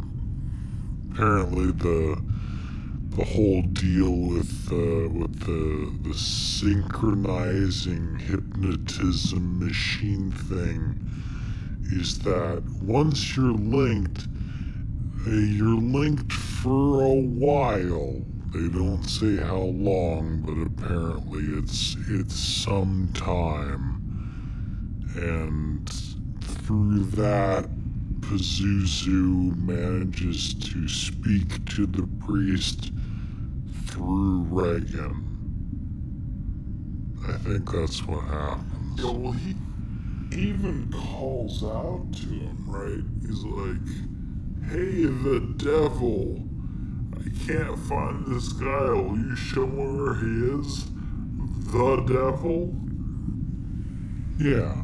Which is sort of the Harris thing. He's directly praying to this thing now because he wants to find Kokomo so bad. And I don't know why Pazuzu's helping him, but he is. She is. It is. Yeah, I'm not quite sure why either. Anyway, my notes at this point just say, I don't know, man, she's pretty devil worshipy to me. Apparently they can talk to each other across the world. He wanders into a building where Kokomo sits all day in a chair in a locust hat. Which, rad. It's James Earl Jones, so somehow it still seems cool. Yeah. And he's like, I don't know, man, you seem kind of devil worshiping to me. Which he is. Suddenly the priest is barefoot and there's a nail bed to walk across. Yeah. And James Earl Jones spits like a rubber ball or like a tomato or a clown nose or something. I don't know. He said something like, walk across like cross over. He wants the priest to cross over to him to prove himself worthy, I guess. And he said, don't worry, if Pazuzu attacks you, I will just spit a leopard at her. Or at it. Yeah. But then it's rubber ball instead. Or it's a red round something. I don't know. Maybe a tomato. Maybe a fruit. Maybe a clown nose. Probably not a clown nose, but you never know. Yeah, So then, like, to prove his faith, he's gonna walk across nails or something? Yeah. But then he tries to, and his feet are immediately pierced by the nails. Yeah, he's got this latex foot that it looks kind of silly, but also kind of painful because it's almost close enough to real foot. And then... But then we're at a research laboratory all of a sudden. Yeah, 'cause he falls onto the nails. Mm-hmm. But suddenly he's on the floor in like a lobby. Yeah. And there's James Earl Jones. And he's in fact a scientist. Yeah, and he's not wearing his Locust Luchador outfit anymore, and we don't know if that was real or not. Mm-hmm. I mean, I guess we're supposed to assume it's not, but then, like, is any of this real? I don't know. Yeah. Because they're still on a weird soundstage, but they're indoors now, so at least it seems like a less dream area. Mm-hmm. Kinda. Slightly. He's lead scientist of like locustology. Yeah, this is another one of those scenes that goes on for entirely too long because James Earl Jones is explaining the concept behind what happens, like, when a locust's wings touch each other or something, that the locust become... What turns a solitary friendly grasshopper into a locust? Right. Which is... I did not verify this. I'm positive it's not true,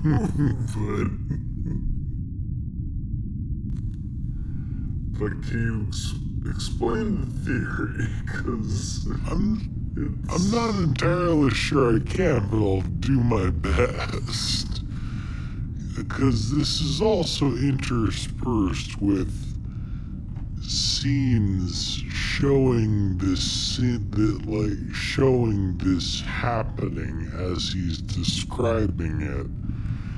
Because I guess what happens is when the wings of a grasshopper brush up against other wings of grasshoppers, they turn incredibly violent and they become locusts, and then their only desire is, chaos and violence and destruction and that sort of thing. So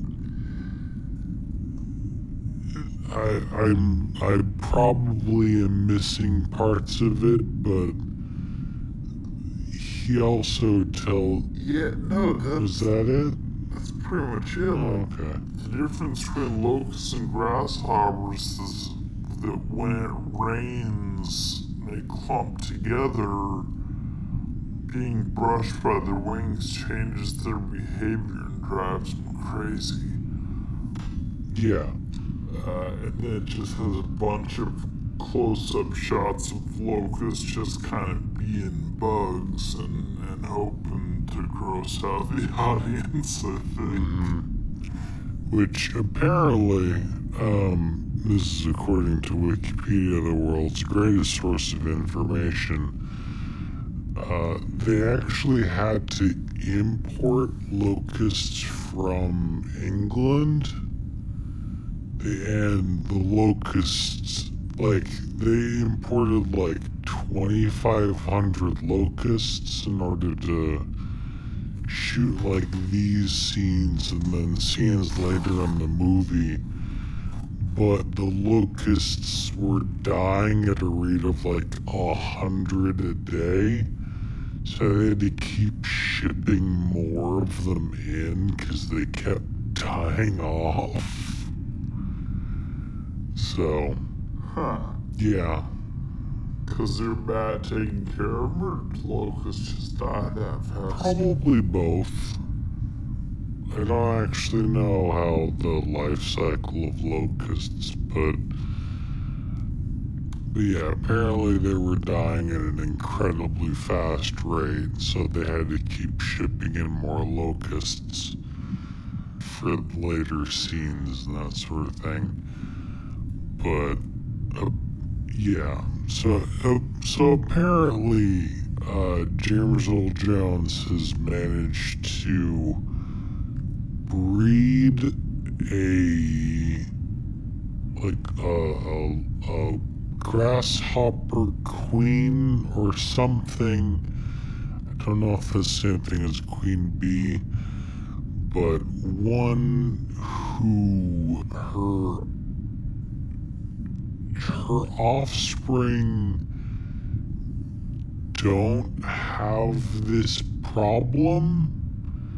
So when their wings touch the wings of other locusts, they don't become violent, and then the offspring that they have will inherit that gene, and eventually the violent locusts will die out. Yeah, and that's that's a real thing we do, I think.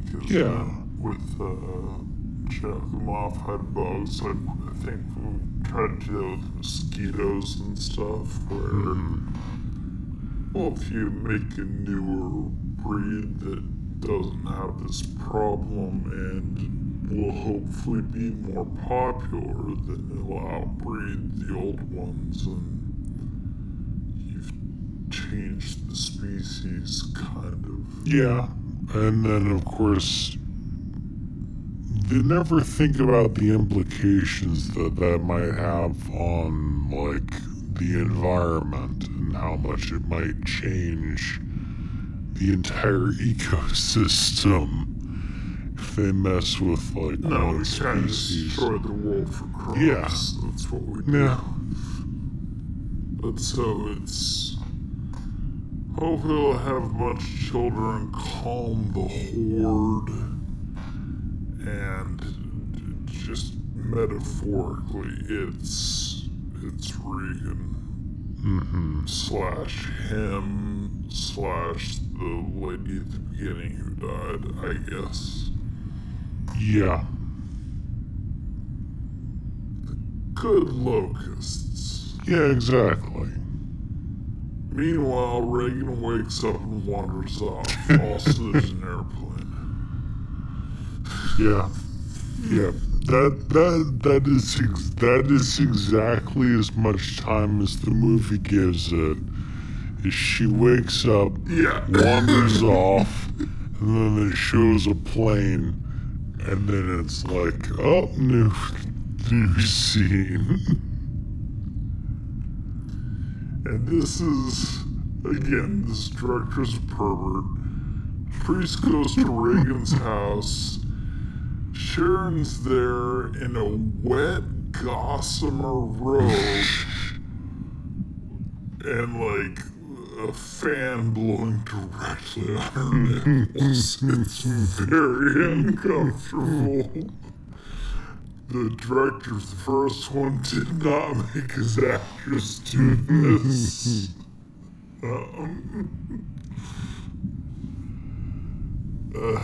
It's weird, and she doesn't want the priest there because he's a weirdo. Oh, and it also, like, it had a weird thing where it was showing the therapist was, like, giving her kids a bath, and then it cuts immediately to Reagan's house where Sharon's in, like, a wet robe, and I was wondering, like, are they hanging out together? But they're not. It was just a weird cut for no reason. Yeah, I'm not sure. Or for a reason of exposing the duality of mankind and the relationship between the past and future and psychic subspace or something. But, near as I can tell, for no reason. There's also something, and this is, going entirely off everything else.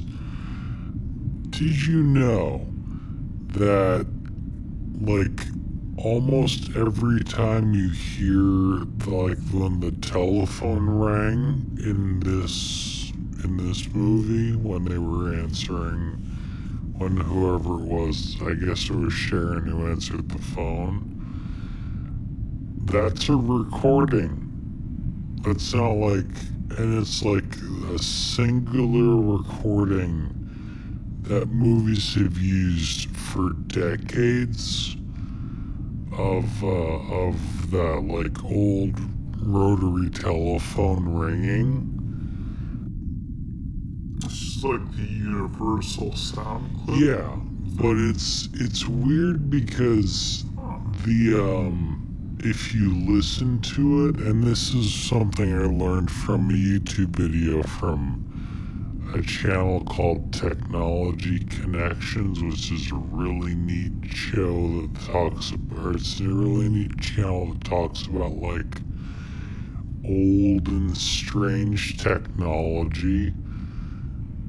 And it's very kind of dry wit, and it's pretty entertaining. But that was actually, you can tell it was a recording from, like, a long time ago, because there's a slight pitch shift in the ringing. Like, it dips slightly in the middle because it's a recording, and the way it was recorded, it's like, because it was recorded on, like, a record back in the 40s or something, that when the record, like, revolves and the needle might have jostled a bit, the pitch, like, got weirded out a little bit during the recording. So every time you hear that, if you hear the pitch dip slightly, you know it's that one specific sound effect. I know that's not an entire... That's like a watermark. Yeah, exactly. It's kind of strange that so many, and, like, every film that is ever used, or nearly every film that's used that sound effect, has used that specific sound effect, because you can always hear that little sort of, like, dip in the pitch of the ring. It's weird and neat. Now, can you get that exact sound effect for your phone's ringtone? I mean, you probably can find it. It's a... Cause that's kind of fun. It's like a stock sound effect, you know. It's been used for, like, 80 years in film, so you probably can find it. That's fun. I'll have to listen to it more carefully and see if I can pick it out of other things. Cause right now I'm always picking out the Wilhelm scream. Oh yeah, that too, definitely. And there's another scream that I don't know if it has a name for, but it's that woman who screams twice, like one short, one long. I don't know that. It's in everything from, like, Dracula to the Diablo video game. Hmm. But so far it's just two screams and there's, yeah. expanded out to things like Ringo shit. No, I mean, I only know that one because I watched that one YouTube video about it. It's actually a pretty interesting video. But anyway. No, it's cool, but can you actually hear it, or is it just a trust us, it's there dip? You can hear it. I mean, it's not that hard to not hear it. Like it dips, like it goes. It kind of dips enough to it's pretty audible. Nice. Yeah. Okay, well, I'm gonna look for that. Yeah. The other scream that I was thinking of that I don't think it appears as often, but it's the other sort of iconic scream, I think, to me, is I think it's called the Howie scream. It was the scream from Howie Long in, I think it was the movie Cliffhanger. It's that sort of kind of, I don't know. It's in a bunch of things. I can't imitate it very well, but that's the other one that I know of very well as far as like iconic screams go. Do they use it in StarCraft? Maybe. I don't know. I played StarCraft for like an hour once. There's definitely one I've heard a bunch of places, but okay, yeah. Anyway, yeah. It's an interest of mine, but not one I've dedicated any memory space to. I'll have to start, because that's just That fun. makes one of us. Well, because I also, I know a couple of I recognize the same places that they film a bunch of things, like how the castle in Tomb Raider where she lives is the same as the one in Batman. And you can tell from like the floor tiles, because there's like one or two really good old style mansions that are open for filming that no one actually lives in, sort of thing. And that same, there's that office building that's in it's a big open office building with like a spiral staircase in the middle that's kind of wrought iron and features prominently in like 500 Days of Summer, but also 17 other movies. I do that with sets a lot. I don't do it with sounds so much, but it's fun. The more movies you watch, the more you can become an insufferable kind of detail hound, but it's a lot of fun, especially if the movie itself isn't that good. Like, for example, The Exorcist, Yeah. The Heretic. Cool, thanks. Yeah.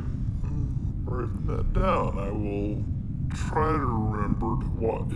I'll have to watch this movie again to find it, though, won't I? No, you don't have to. I can skip ahead. You can watch literally any movie that either took place in or actually was filmed in anywhere from the 40s through the 80s, and you'll hear that ringed. You'll probably hear that ring somewhere in it. If there is a telephone in one of those movies, that ring will be in there. Also, I've seen this movie enough times that I can recognize when a scene is before and after. It'll probably only take like 3 minutes to get Okay. Okay. It'll be fine. Yeah. Anyway, they go back to the museum. This is where the movie goes completely crazy. I don't know what's going on anymore. So they go back to the museum, and Reagan's like, hey, did you figure out how to eat Pazuzu? And the priest's like, no, this movie's now about grasshoppers. She's like, well, do you want an Inception at least? He's like, yes. Because she stole the Inception machine. So, they go to this shitty hotel together to watch The Exorcist together. And now they're back in Exorcist 1, and in Africa, and in Brazil or whatever, to directly explain that thing we've already figured out about how Pazuzu likes healers and whatnot. And Max von Sydow was going all over Xavier style to find all these priests because Pazuzu's hunting them, or to find all these special healing people because Pazuzu's hunting them down. It just sort of confirms all that. And then suddenly, Dick Burton just stands up and goes wandering through the streets, and Reagan has to follow him. And I guess he's possessed, but maybe he's not. I think the idea was that we wanted to think that he was possessed, but I'm not entirely sure he was. Like, I mean, considering what happens, during the climax of the movie, I don't think he was.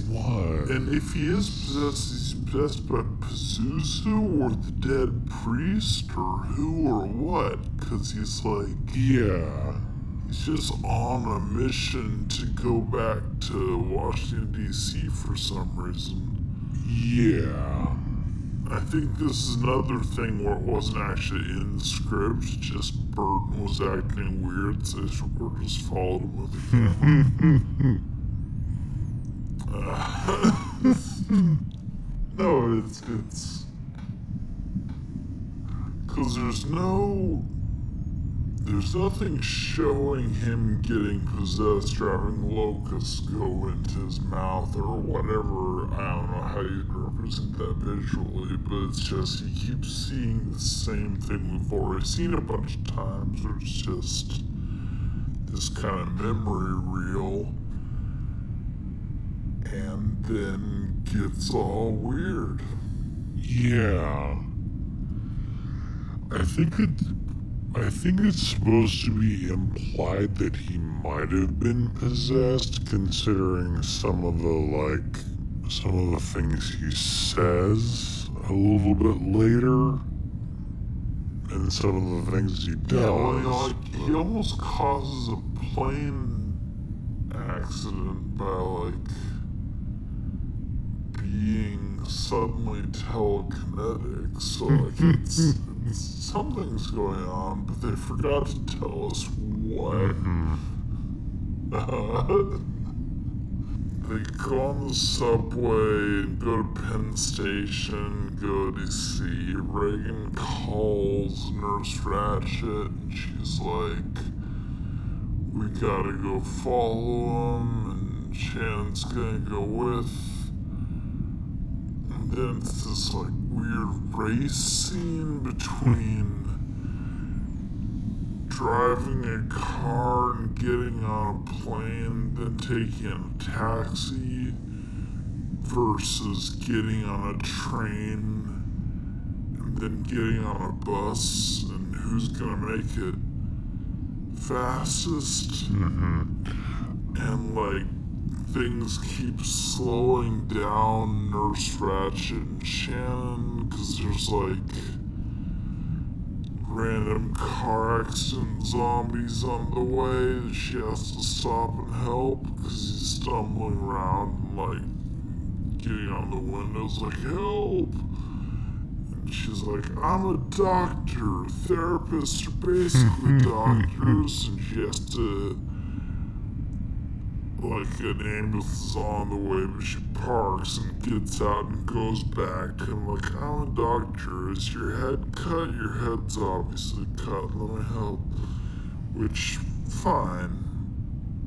That's something that would do. They play it for a lot more trauma than I think it's worth. Oh, sorry. I hate to interrupt, but my favorite scene in the movie is right here. Is during this part, because when the priest and Reagan get on the train, they don't get tickets because they're, she's 16 and he's a priest, so they don't have any money. He's a priest who no longer has a job, so they have no money.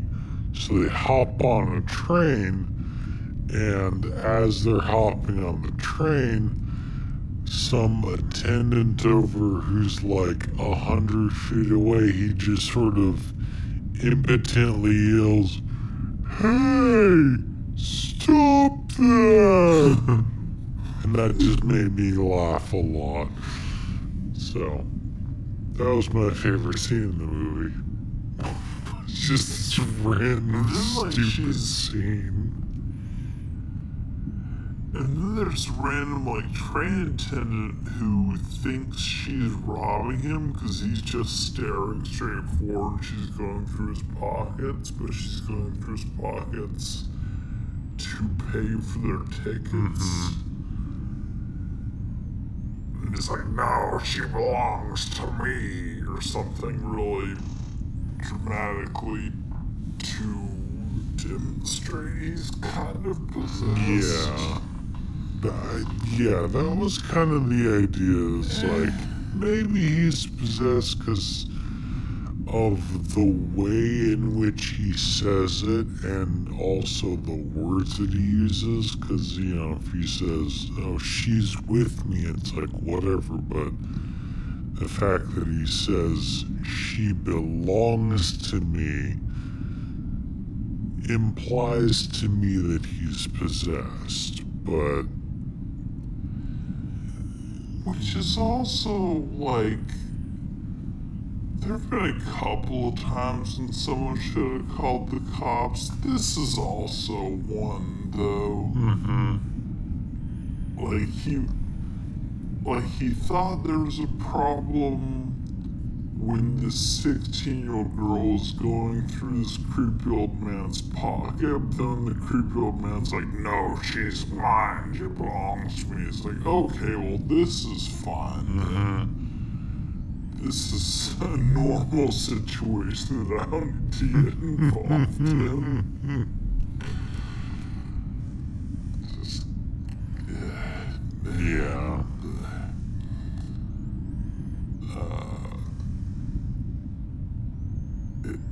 And then we're on the priest is rambling about being filled with power. And then on the plane with Nurse Ratched and Sharon, it suddenly starts going down while the priest stares out the window of the train at it and glares.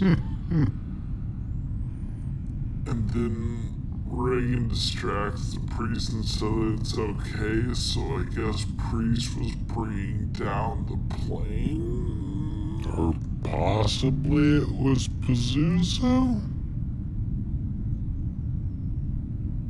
Or Pazuzu's in the priest? Maybe?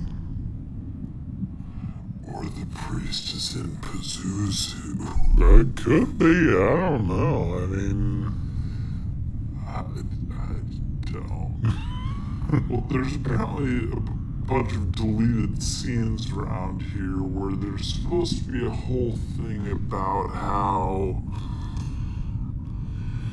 like, Max von Sydow's soul's been trapped and that's what all the memories are about, and then this priest busted him out but replaced him. That's how Pazuzu got into him or something.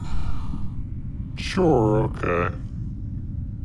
But they cut it so it's not in the movie anymore. So it makes even less sense. Yeah.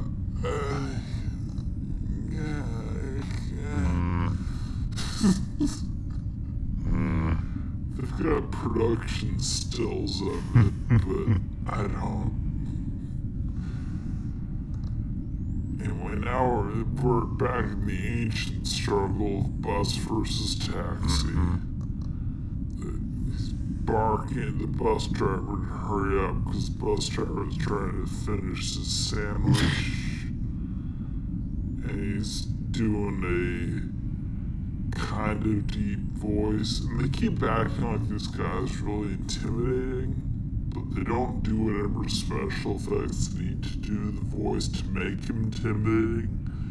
So it's just this weird old man, like, snarling at people where I feel like anyone who works in any sort of service position has seen that several hundred times before and wouldn't care. Yeah. Because he's not an imposing guy. He's a wee little guy with a big head. But, I don't know. It's weird. Yeah. Nurse Ratchet gets held up by a procession and goes to complain about it. And this is just everyone's such a Karen in this scene. So they're whining at the train conductor and the bus driver and the taxi driver. She has the audacity to tell the taxi driver to hurry up because she keeps getting out to help people. Yeah. Poor taxi driver. Yeah, he's doing fine. Like, and then the priest and Reagan get there first. And then the room is full of locusts and Nurse Ratchet and Sharon get in a car accident for some reason. Yeah. The taxi driver gets killed. Yeah. And then and he's kind of badass because, like, the window shatters so you can't see out the windshield, so he just punches a hole, but it's not enough. He still gets an accident. Because he did that movie thing where as soon as he couldn't see, he started jerking the wheel back and forth until he crashed into something. It's like, if anyone who's listening isn't 16 yet or just doesn't have a driver's license yet, you're about to take your test. One thing to not do if anything spills on your windshield and you can't see is somebody start jerking the wheel left and right. Don't do that. Just apply the brakes and stop. It's much safer. And if your brakes are any good, anti-lock brakes will stop you at about 50 feet anyway. You don't have to. There's no reason to swerve to stop. It's no good. God, what even? Sharon gets out of the car and Nurse Ratchet's stuck in the back. Now apparently Sharon's possessed too because she sets herself on fire. Yeah. this track for you, because this is where I'm just lost just describing things that happen. I don't know why. I'm gonna be honest with you, the entire last 5 to 10 minutes of this movie, I had entirely no idea what was happening because there was like the only dialogue that was happening was the doctor screaming at Sharon, and then a bunch of like scenes where they were cutting back and forth between them and then Priest and Reagan, who I think were fighting the apparition of Pazuzu, who was possessing a body double of Reagan. Yeah, there's just 2 Reagans now upstairs in the apartment from Exorcist 1, and like one's slutty and the priest starts like necking with her. Yeah. And then like one's just sort of, no, why is this happening? The other one's like, nah, kill your friend. He's like, okay. And starts killing her in a very 70s way, just like grabbing her shoulders and kind of pushing her into the wall a bunch of times. Meanwhile, Sharon sets herself on fire outside. And The priest suddenly, sorry, you no, I don't know. At this point, I honestly have no idea what was happening. So the priest is perfectly willing to kill Reagan for the sake of making out with other Reagan until she says poor Kay because she's psychic, and that's what the lady in the beginning said, which is Spanish for why. And apparently that's all he needed to hear was Spanish why. Because he remembers like, oh right, I don't like it when the people I'm supposed to be protecting die. And it took remembering that to snap me out of my weird, horny kill spasms.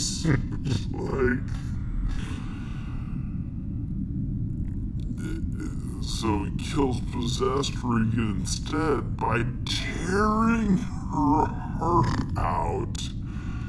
Because this guy can just do that, apparently, this whole time.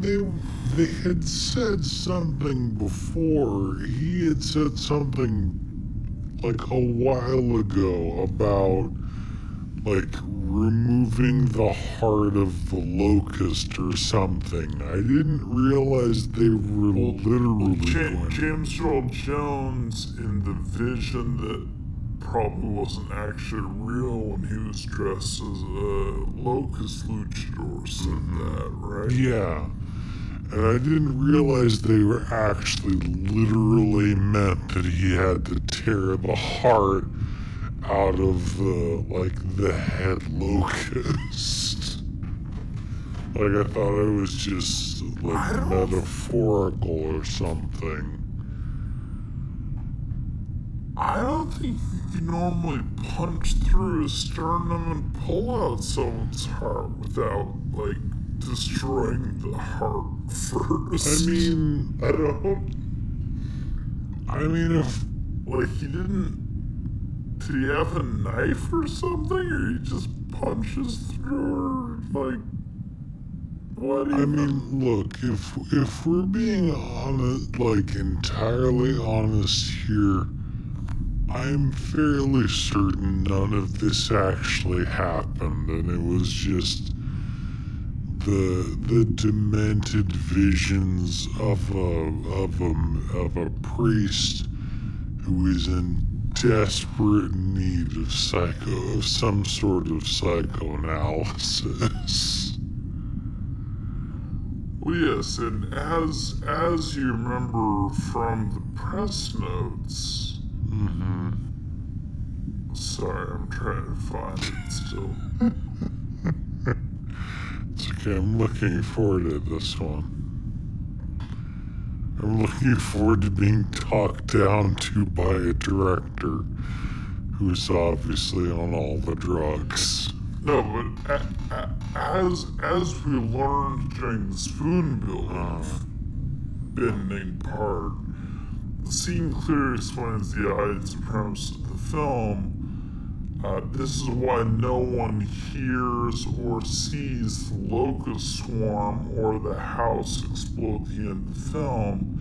It was only made known to people in the mind link. Everyone else only saw the end result. The concept runs through the entire film, keeping the above in mind. So it's they're mind battling. Okay. Like in Doctor Strange. Sure. But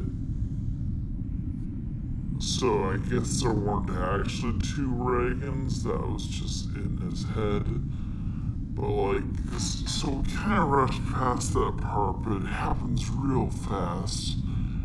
They go into the room, and there's two Reagans. There's evil Reagan, good Reagan. They're just hanging out there. I guess Pazuzu looks like Reagan now, and he's outside of her, but looks like her. Yeah. And then it turns into a punch fight, because that's what the exorcism is in this movie, is they punch each other. And then it gets all poltergeist and the room starts flying apart, because Reagans start blowing in like holes in the wall and the window and everything.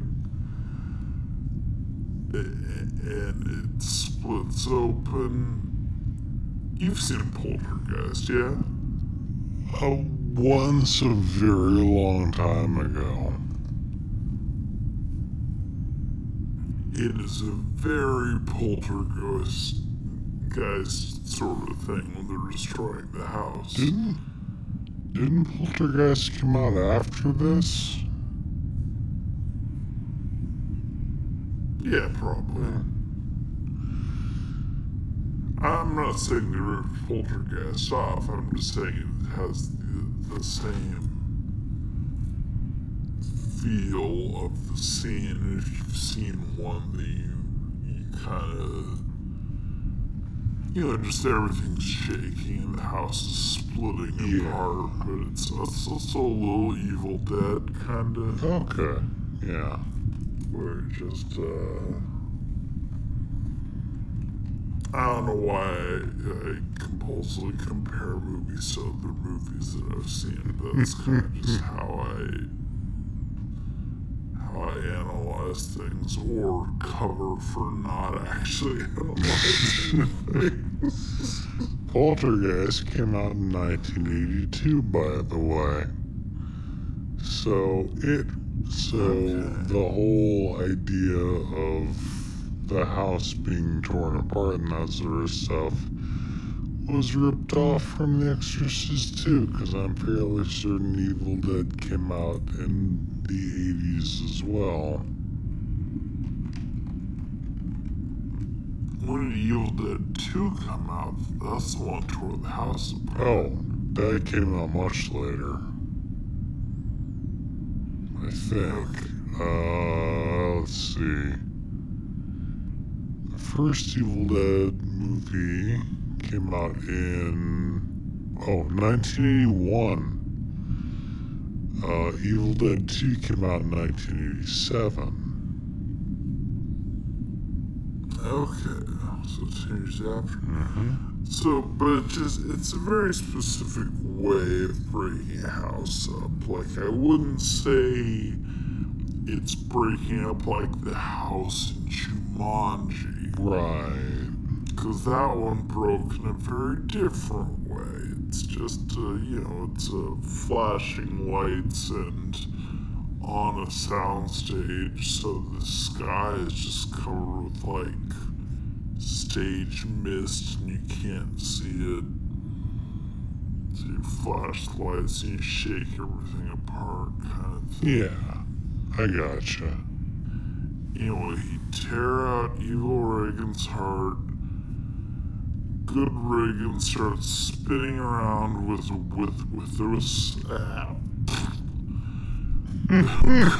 Reagan starts spinning around with a whistle rope that doesn't exist.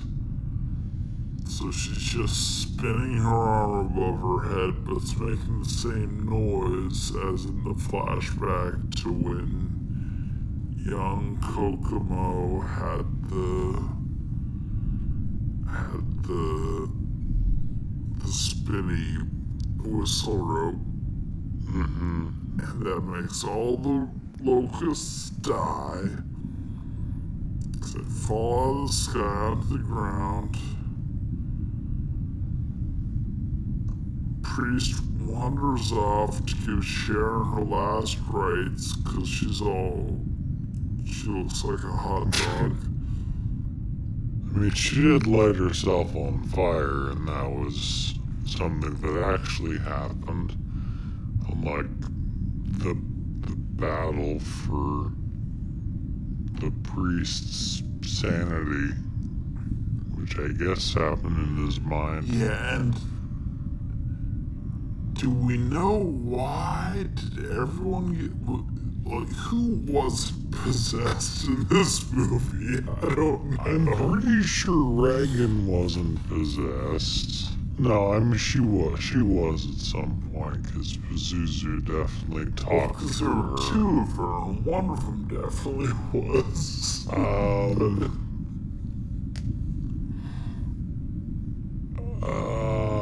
Who wasn't possessed? Ned Beatty? Seems like he was possessed towards the end. Ned Beatty probably Sure. wasn't possessed. Was Ned Beatty even real? You know what? Or was he part of a crazy demon wing? He may not have also. He may have also been a vision. I honestly do not know at this point. The Cardinal might not have been possessed. The girl with autism no, she was possessed because Reagan took the demon of autism out of her. The autistic girl's mother probably wasn't possessed. Fair enough. That one. I mean, in this scene, though, Okay. I was just trying to think of every other character. The taxi driver, when he gets in the accident, he's possessed, right? Like, that's why he suddenly starts driving all crazy and crashes into a wall. Sharon's clearly possessed because she laughs at people and sets herself on fire. Yeah.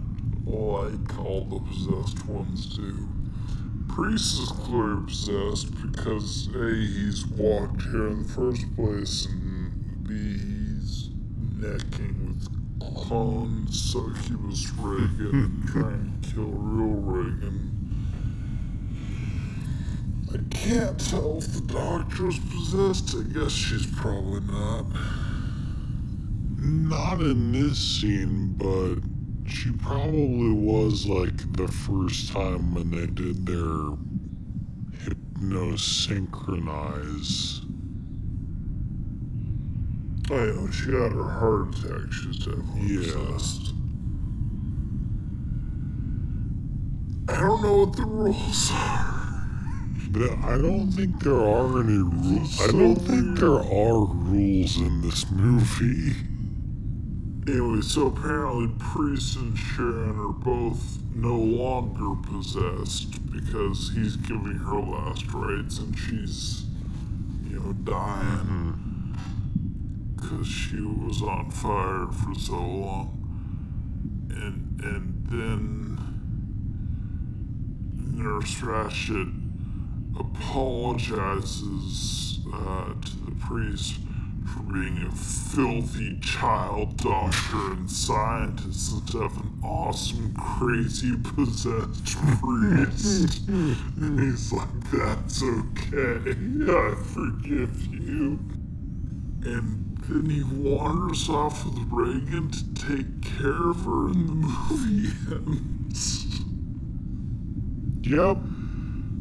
Like, just as all the police and paramedics show up and Nurse Ratched's still there and he kidnaps the child and leaves.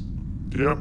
He has to continue the legacy of Max von Sydow and collect the other healers and protect her from Pazuzus. Yeah, and create the X-Men.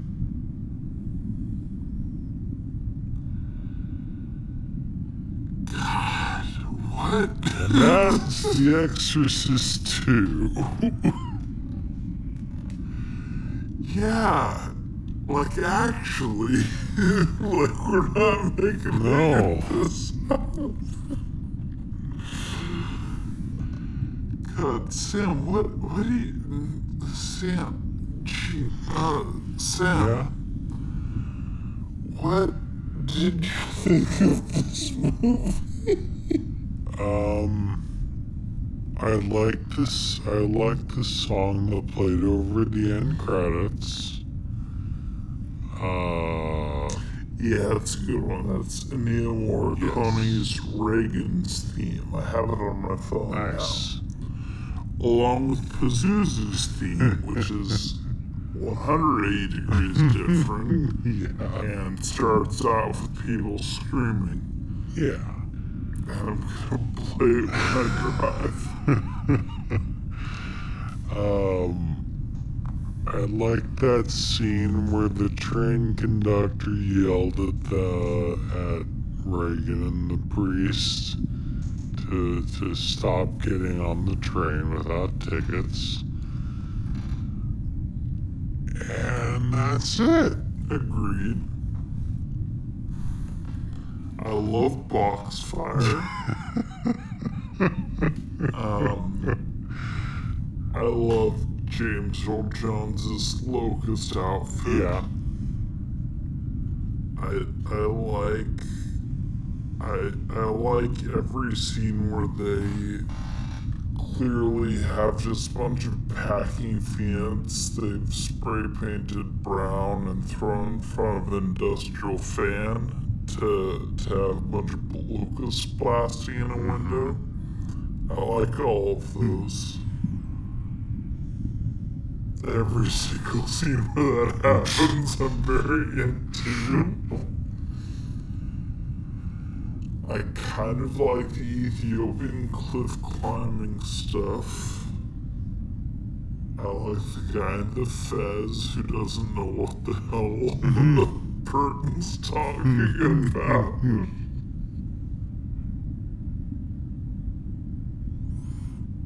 I love the line about scientists proving this girl's possessed by an ancient. Oh my god. Probably other lines I like a lot. And I like all of the whenever they're having a vision going over a clearly soundstage place with a giant animatronic box in front of them. I like all of that. There actually were a few other lines that I wrote down that I liked in this movie, like right near the beginning, when the priest is being told that he's going to research Max von Sydow's death, and he says, "But I'm not worthy." It's like, I like that. There are other stupid lines of those. Like, I like those, but the movie's terrible. Yeah, this. Yeah,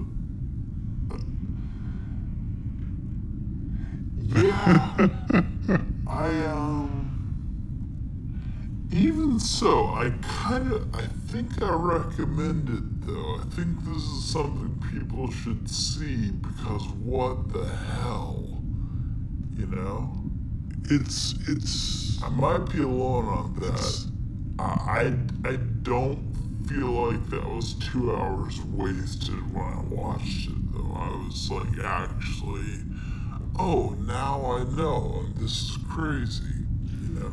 It's one of those things that if you're one of those people who wants to specifically go out and if you want to seek out bad movies for the purpose of watching them, if you want to like go around and say, I want to see all the movies that got less than 15% rating on Rotten Tomatoes or something, and you want to watch this movie, then definitely go watch it. I don't know if I could recommend it to like the average moviegoer who might want to just sort of sit back and enjoy themselves for 90 to 120 minutes, because I don't think they will. But if you're one of those people who likes to seek out bad movies and you haven't seen this one already, then definitely do, because it will definitely tickle your fancy. It's a very bad movie. Like, I honestly think it's the worst movie I've ever seen. I don't watch a lot of movies. I'll admit that. Oh, no. We think it's a bad movie because we're dumb. Remember, the spoon-bidding scene clearly explains the audience the premise of the film. It states that what we're about to see is a projection of the mind, because what we're seeing takes place in the mind. Psychically only takes place in a fraction of a second for those not in the mind link. You big idiot.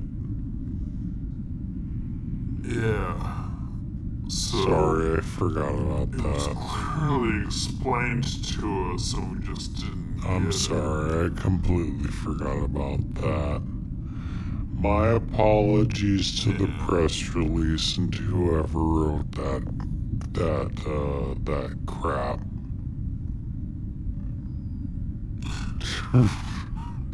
Wrote that existential nonsense. Yeah, so actually a brilliant movie. Just me and Sam didn't get it because we're humble manatees. Yeah. Who aren't smart enough for this movie. So if you are in fact a brilliant genius, then you will adore this movie. If you too want to, quote, cross the threshold of self-consciousness to a new mode of thought, and as a result, achieve some degree of conscious integration, iteration of the self with the outer world of men and nature, integration of the separate elements of self with each other to be a person, an organism which transcended individuality and personality. This attainment of personality was an essential element in man's past and present evolutionary success, according its fuller achievement must be an essential aim for his evolutionary future. So you gotta watch this movie, or you're basically a caveman. I took a nap while you were saying that. That was such a long statement. Bad press notes. Bad press Good God. notes.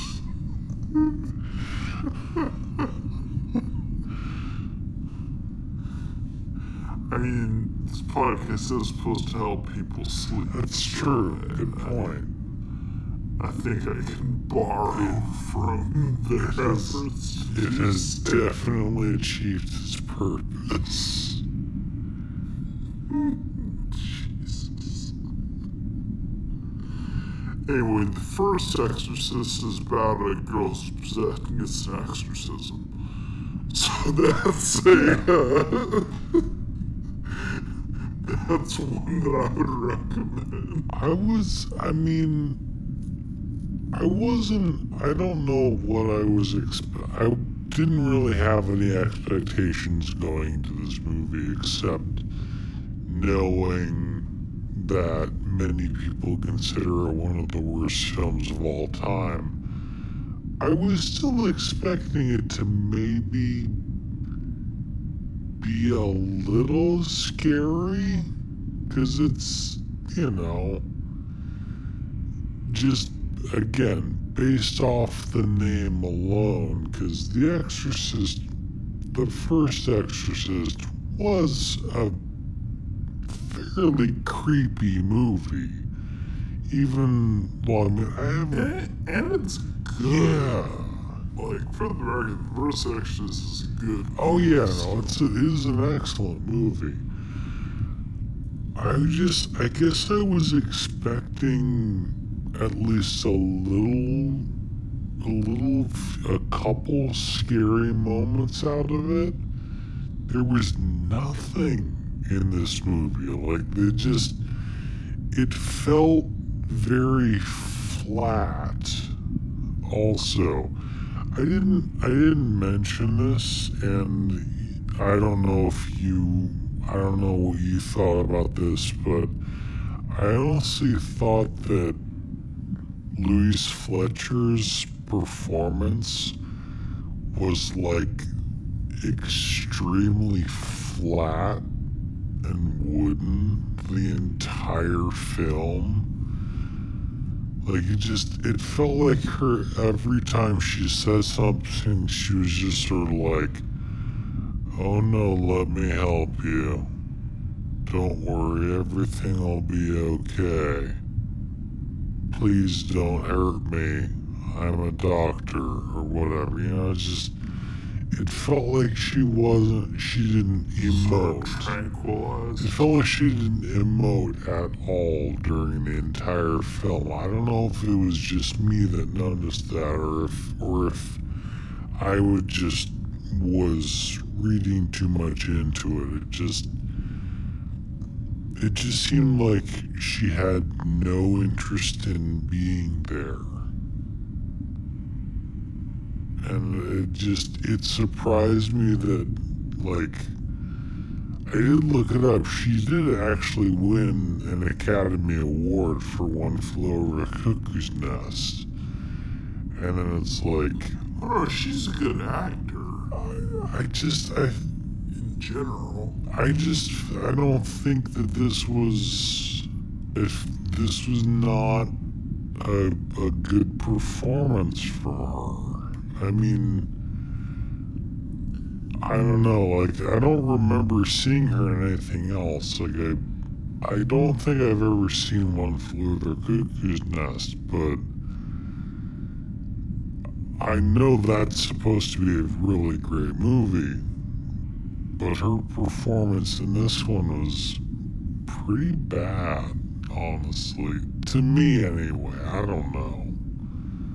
Well, she's also, like, acting opposite. So apparently Richard Burton would drink a lot on set, and just as the day went on, it got worse and worse. Yeah. Amy Schumer, sorry, not Amy Schumer, Linda Blair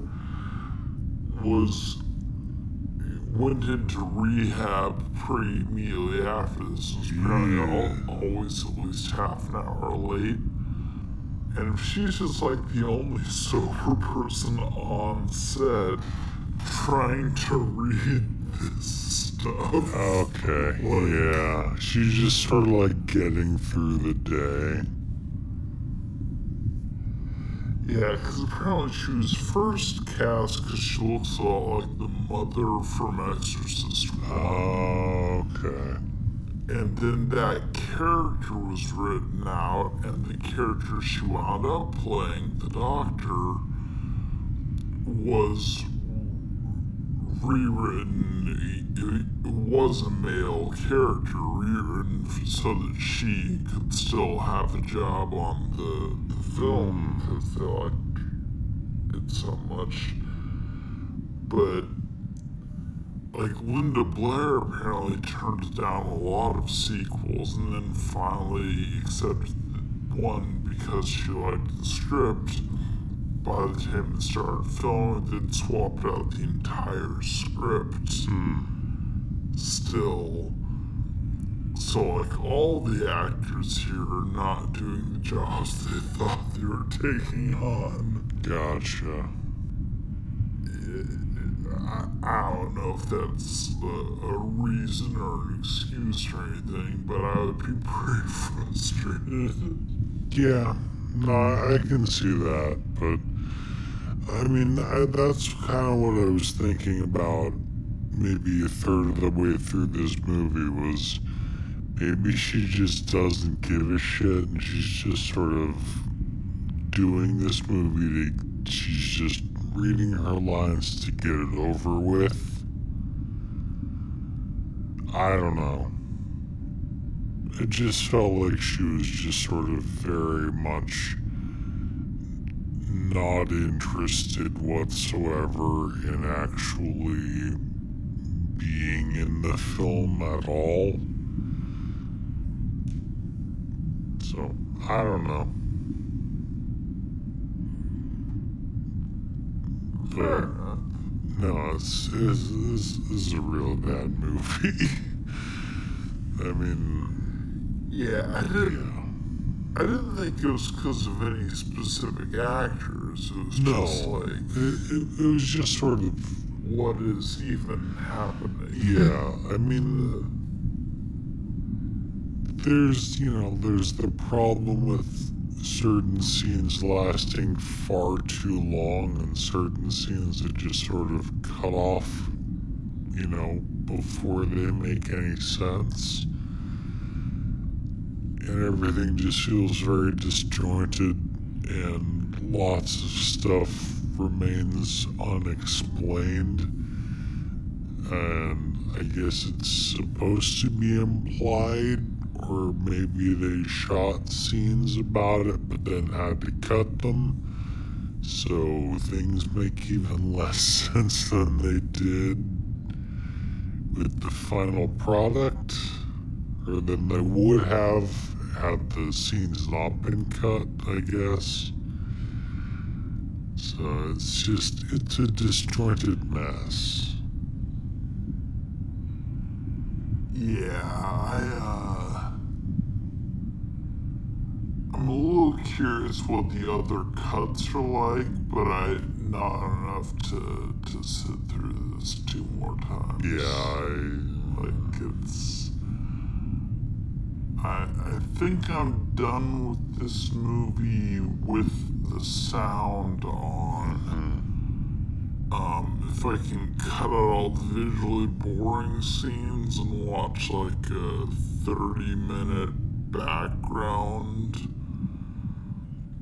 thing that's just all of the Muppet locust scenes, that I might have that on, but it's not,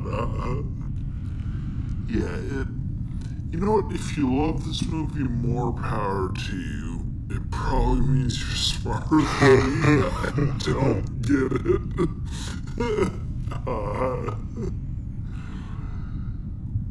And I think whatever they're shooting for, they missed, at least to me. But I didn't hate it because it was at least weird enough that I was interested all throughout. The once. yeah, I don't know. And that's about the best I can give it. Yeah. I had to pay money to watch this because it's not on like Netflix or Hulu or whatever. I regret that decision. Not a lot, I hope. No, it was $3 to rent it. Okay. So, Sorry, I'll reimburse you. so you don't have to do that. we came to the decision together to watch this movie, so there's no reason for you to have to think about recompense for this. I mean, it is. Wow, this is a scary movie that I'm watching Tober. So we gotta stick with the theme. But, you know, next year maybe let's do Sleepy Hollow. Yeah. No, there definitely. When I was looking through other films, like sort of scary movies or Halloween movies, I was looking through a bunch of them, and I thought, oh, those would have all been much better to watch than this one. But now I know why it's famously bad, and that's a piece of knowledge that I'll keep with me long after I've, wasted way more time than I wasted watching this movie anyway. So Yeah, there is that much at least. I consider it worth There is that much. Like there's definitely this sort of morbid curiosity that I have about all of these like supposedly or actually legitimately terrible movies that like I do want to see them. I want to find I want to find this list that has like a good list of like the supposedly worst movies ever made that this one's on. Yeah, and it's honestly culturally irrelevant because a lot of people know about. Like, I'm curious about The Crow 2 from myself, but it's not like a big enough part of the cultural zeitgeist it's worth seeing. Yeah. I feel like Exorcist 2 is famously bad, Yeah. so now it's a thing I know. Yeah, exactly. Like they're like other movies like Ishtar, or like I've seen Howard the Duck a long time ago. I want to see that again. Because that is a famously terrible movie. Or like Mommy Dearest. Not Leonard Part 6, because that has Bill Cosby in it. Yeah, but ones people have heard of. Well, Yeah. you don't pay for it. Yeah, or like, I mean, he's in jail. He's not getting any money at this point. oh, It's Highlander. what bums me out is when I'm accidentally supporting people that are terrible people. If he's dying in jail, it's fine. Like, he's not getting any of it. True. Or, That is a huge bummer, though. Yeah. I liked that show, even. yeah. But, yeah, certain, like, particularly well-known terrible movies are definitely... Oh, Batman and Robin. That's another one. We didn't watch our yearly Batman film. I should have probably done that with Anthony a while ago, huh? Yeah. Well, you've got two more. You've got Batman Returns, which is actually pretty good. Or Batman and Robin, which is a worse version of Batman Forever. And there's the Christopher Nolan versions also, right?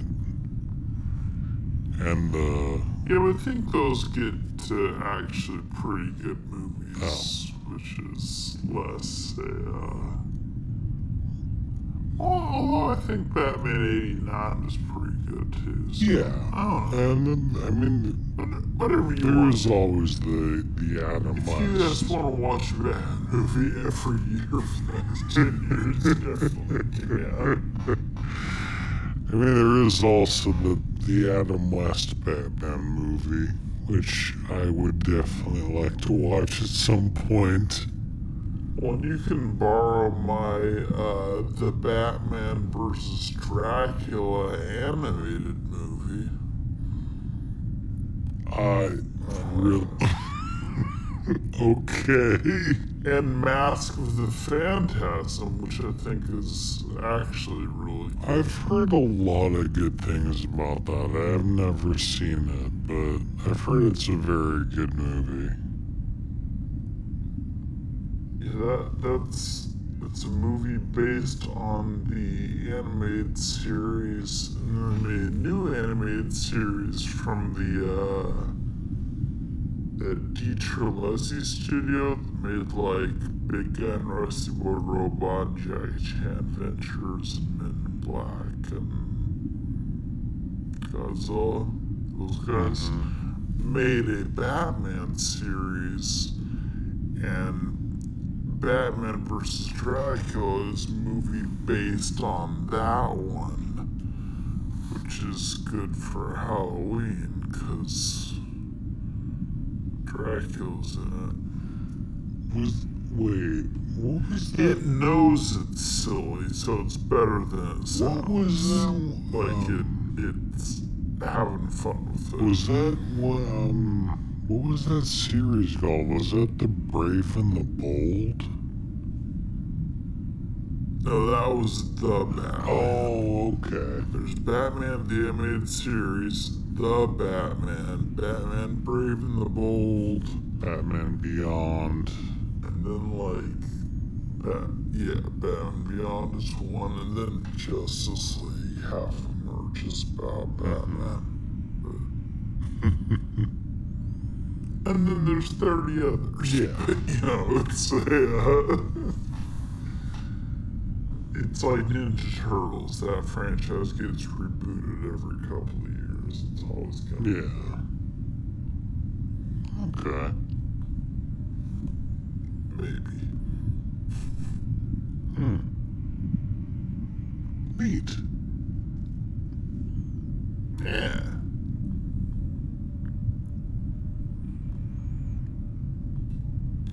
Okay, so that's Mothman. No. The Exorcist 2. Pazuzu Rising. The Heretic. And now we have watched it. And if you would like to watch it with us, you might get slightly more out of this podcast. You also don't need to do that. That's up to you. I'm pretty sure we covered the movie better than the movie covered itself. Well, they are missing some of the visuals. If you just want to look for the 2-minute clip of James Earl Jones in the Locust Luchador outfit, that I can't reproduce audibly. So that's... Yeah. That's worth it. The rest is not. Yeah. I would agree with that. Alright. Well, that was, hey, this movie's scaring me. Why did you make me watch this scary movie, Tober? A little bit. With Matt Manatees.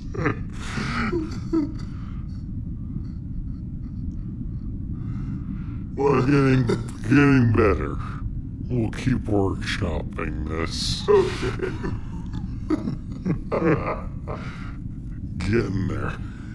It can't be Spooktober. It can't be Spooktober. That's my Of course not.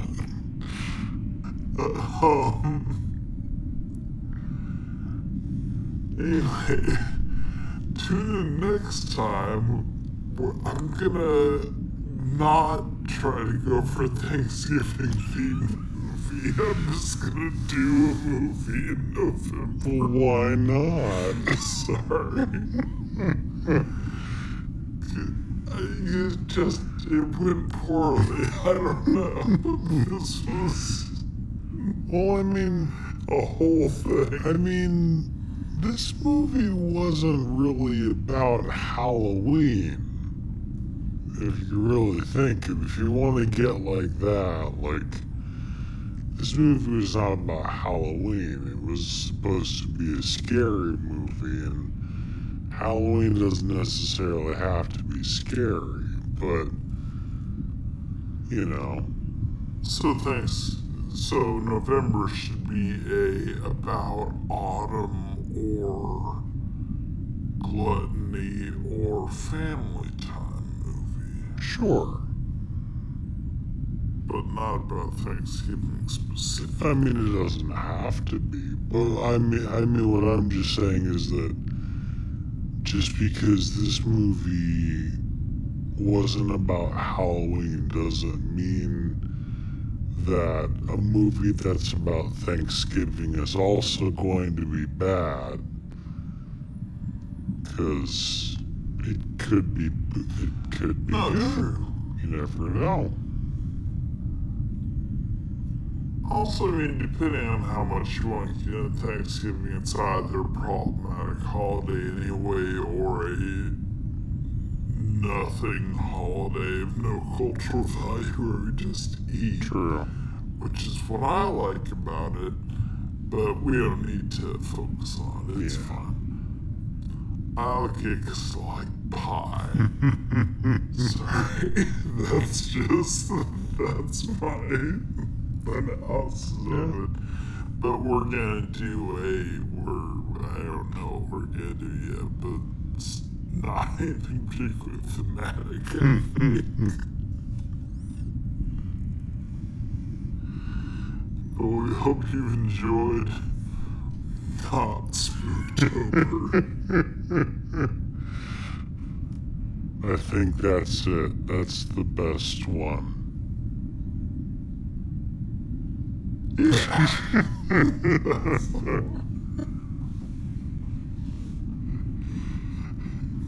Insert original name that isn't Spooktober. Perfect. Cut it, print it, send it to the press. That's what we're calling it.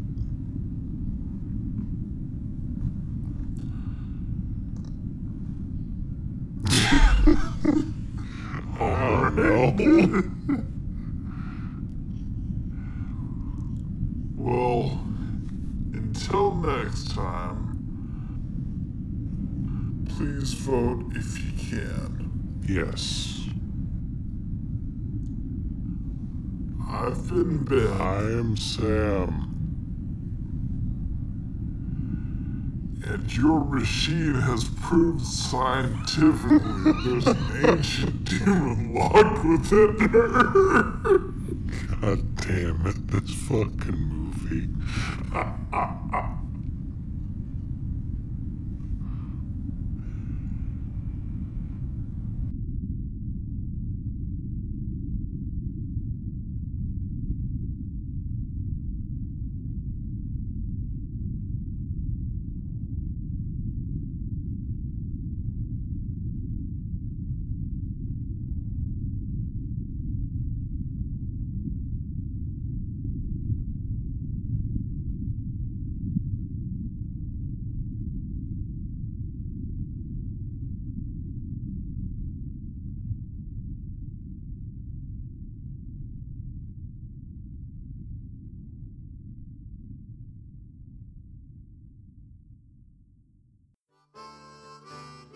Brought to you by our patrons over at patreon.com/matineemanatees. If you'd like to support the show, consider becoming a patron. Donations start at just $1 a month, and half of all proceeds after hosting costs will go towards actual manatee habitat preservation. You can listen to Matinee Manatees on iTunes, the Stitcher app, and YouTube. Our music was composed by Kevin MacLeod. You can find this track and much more on his website, incompetech.com.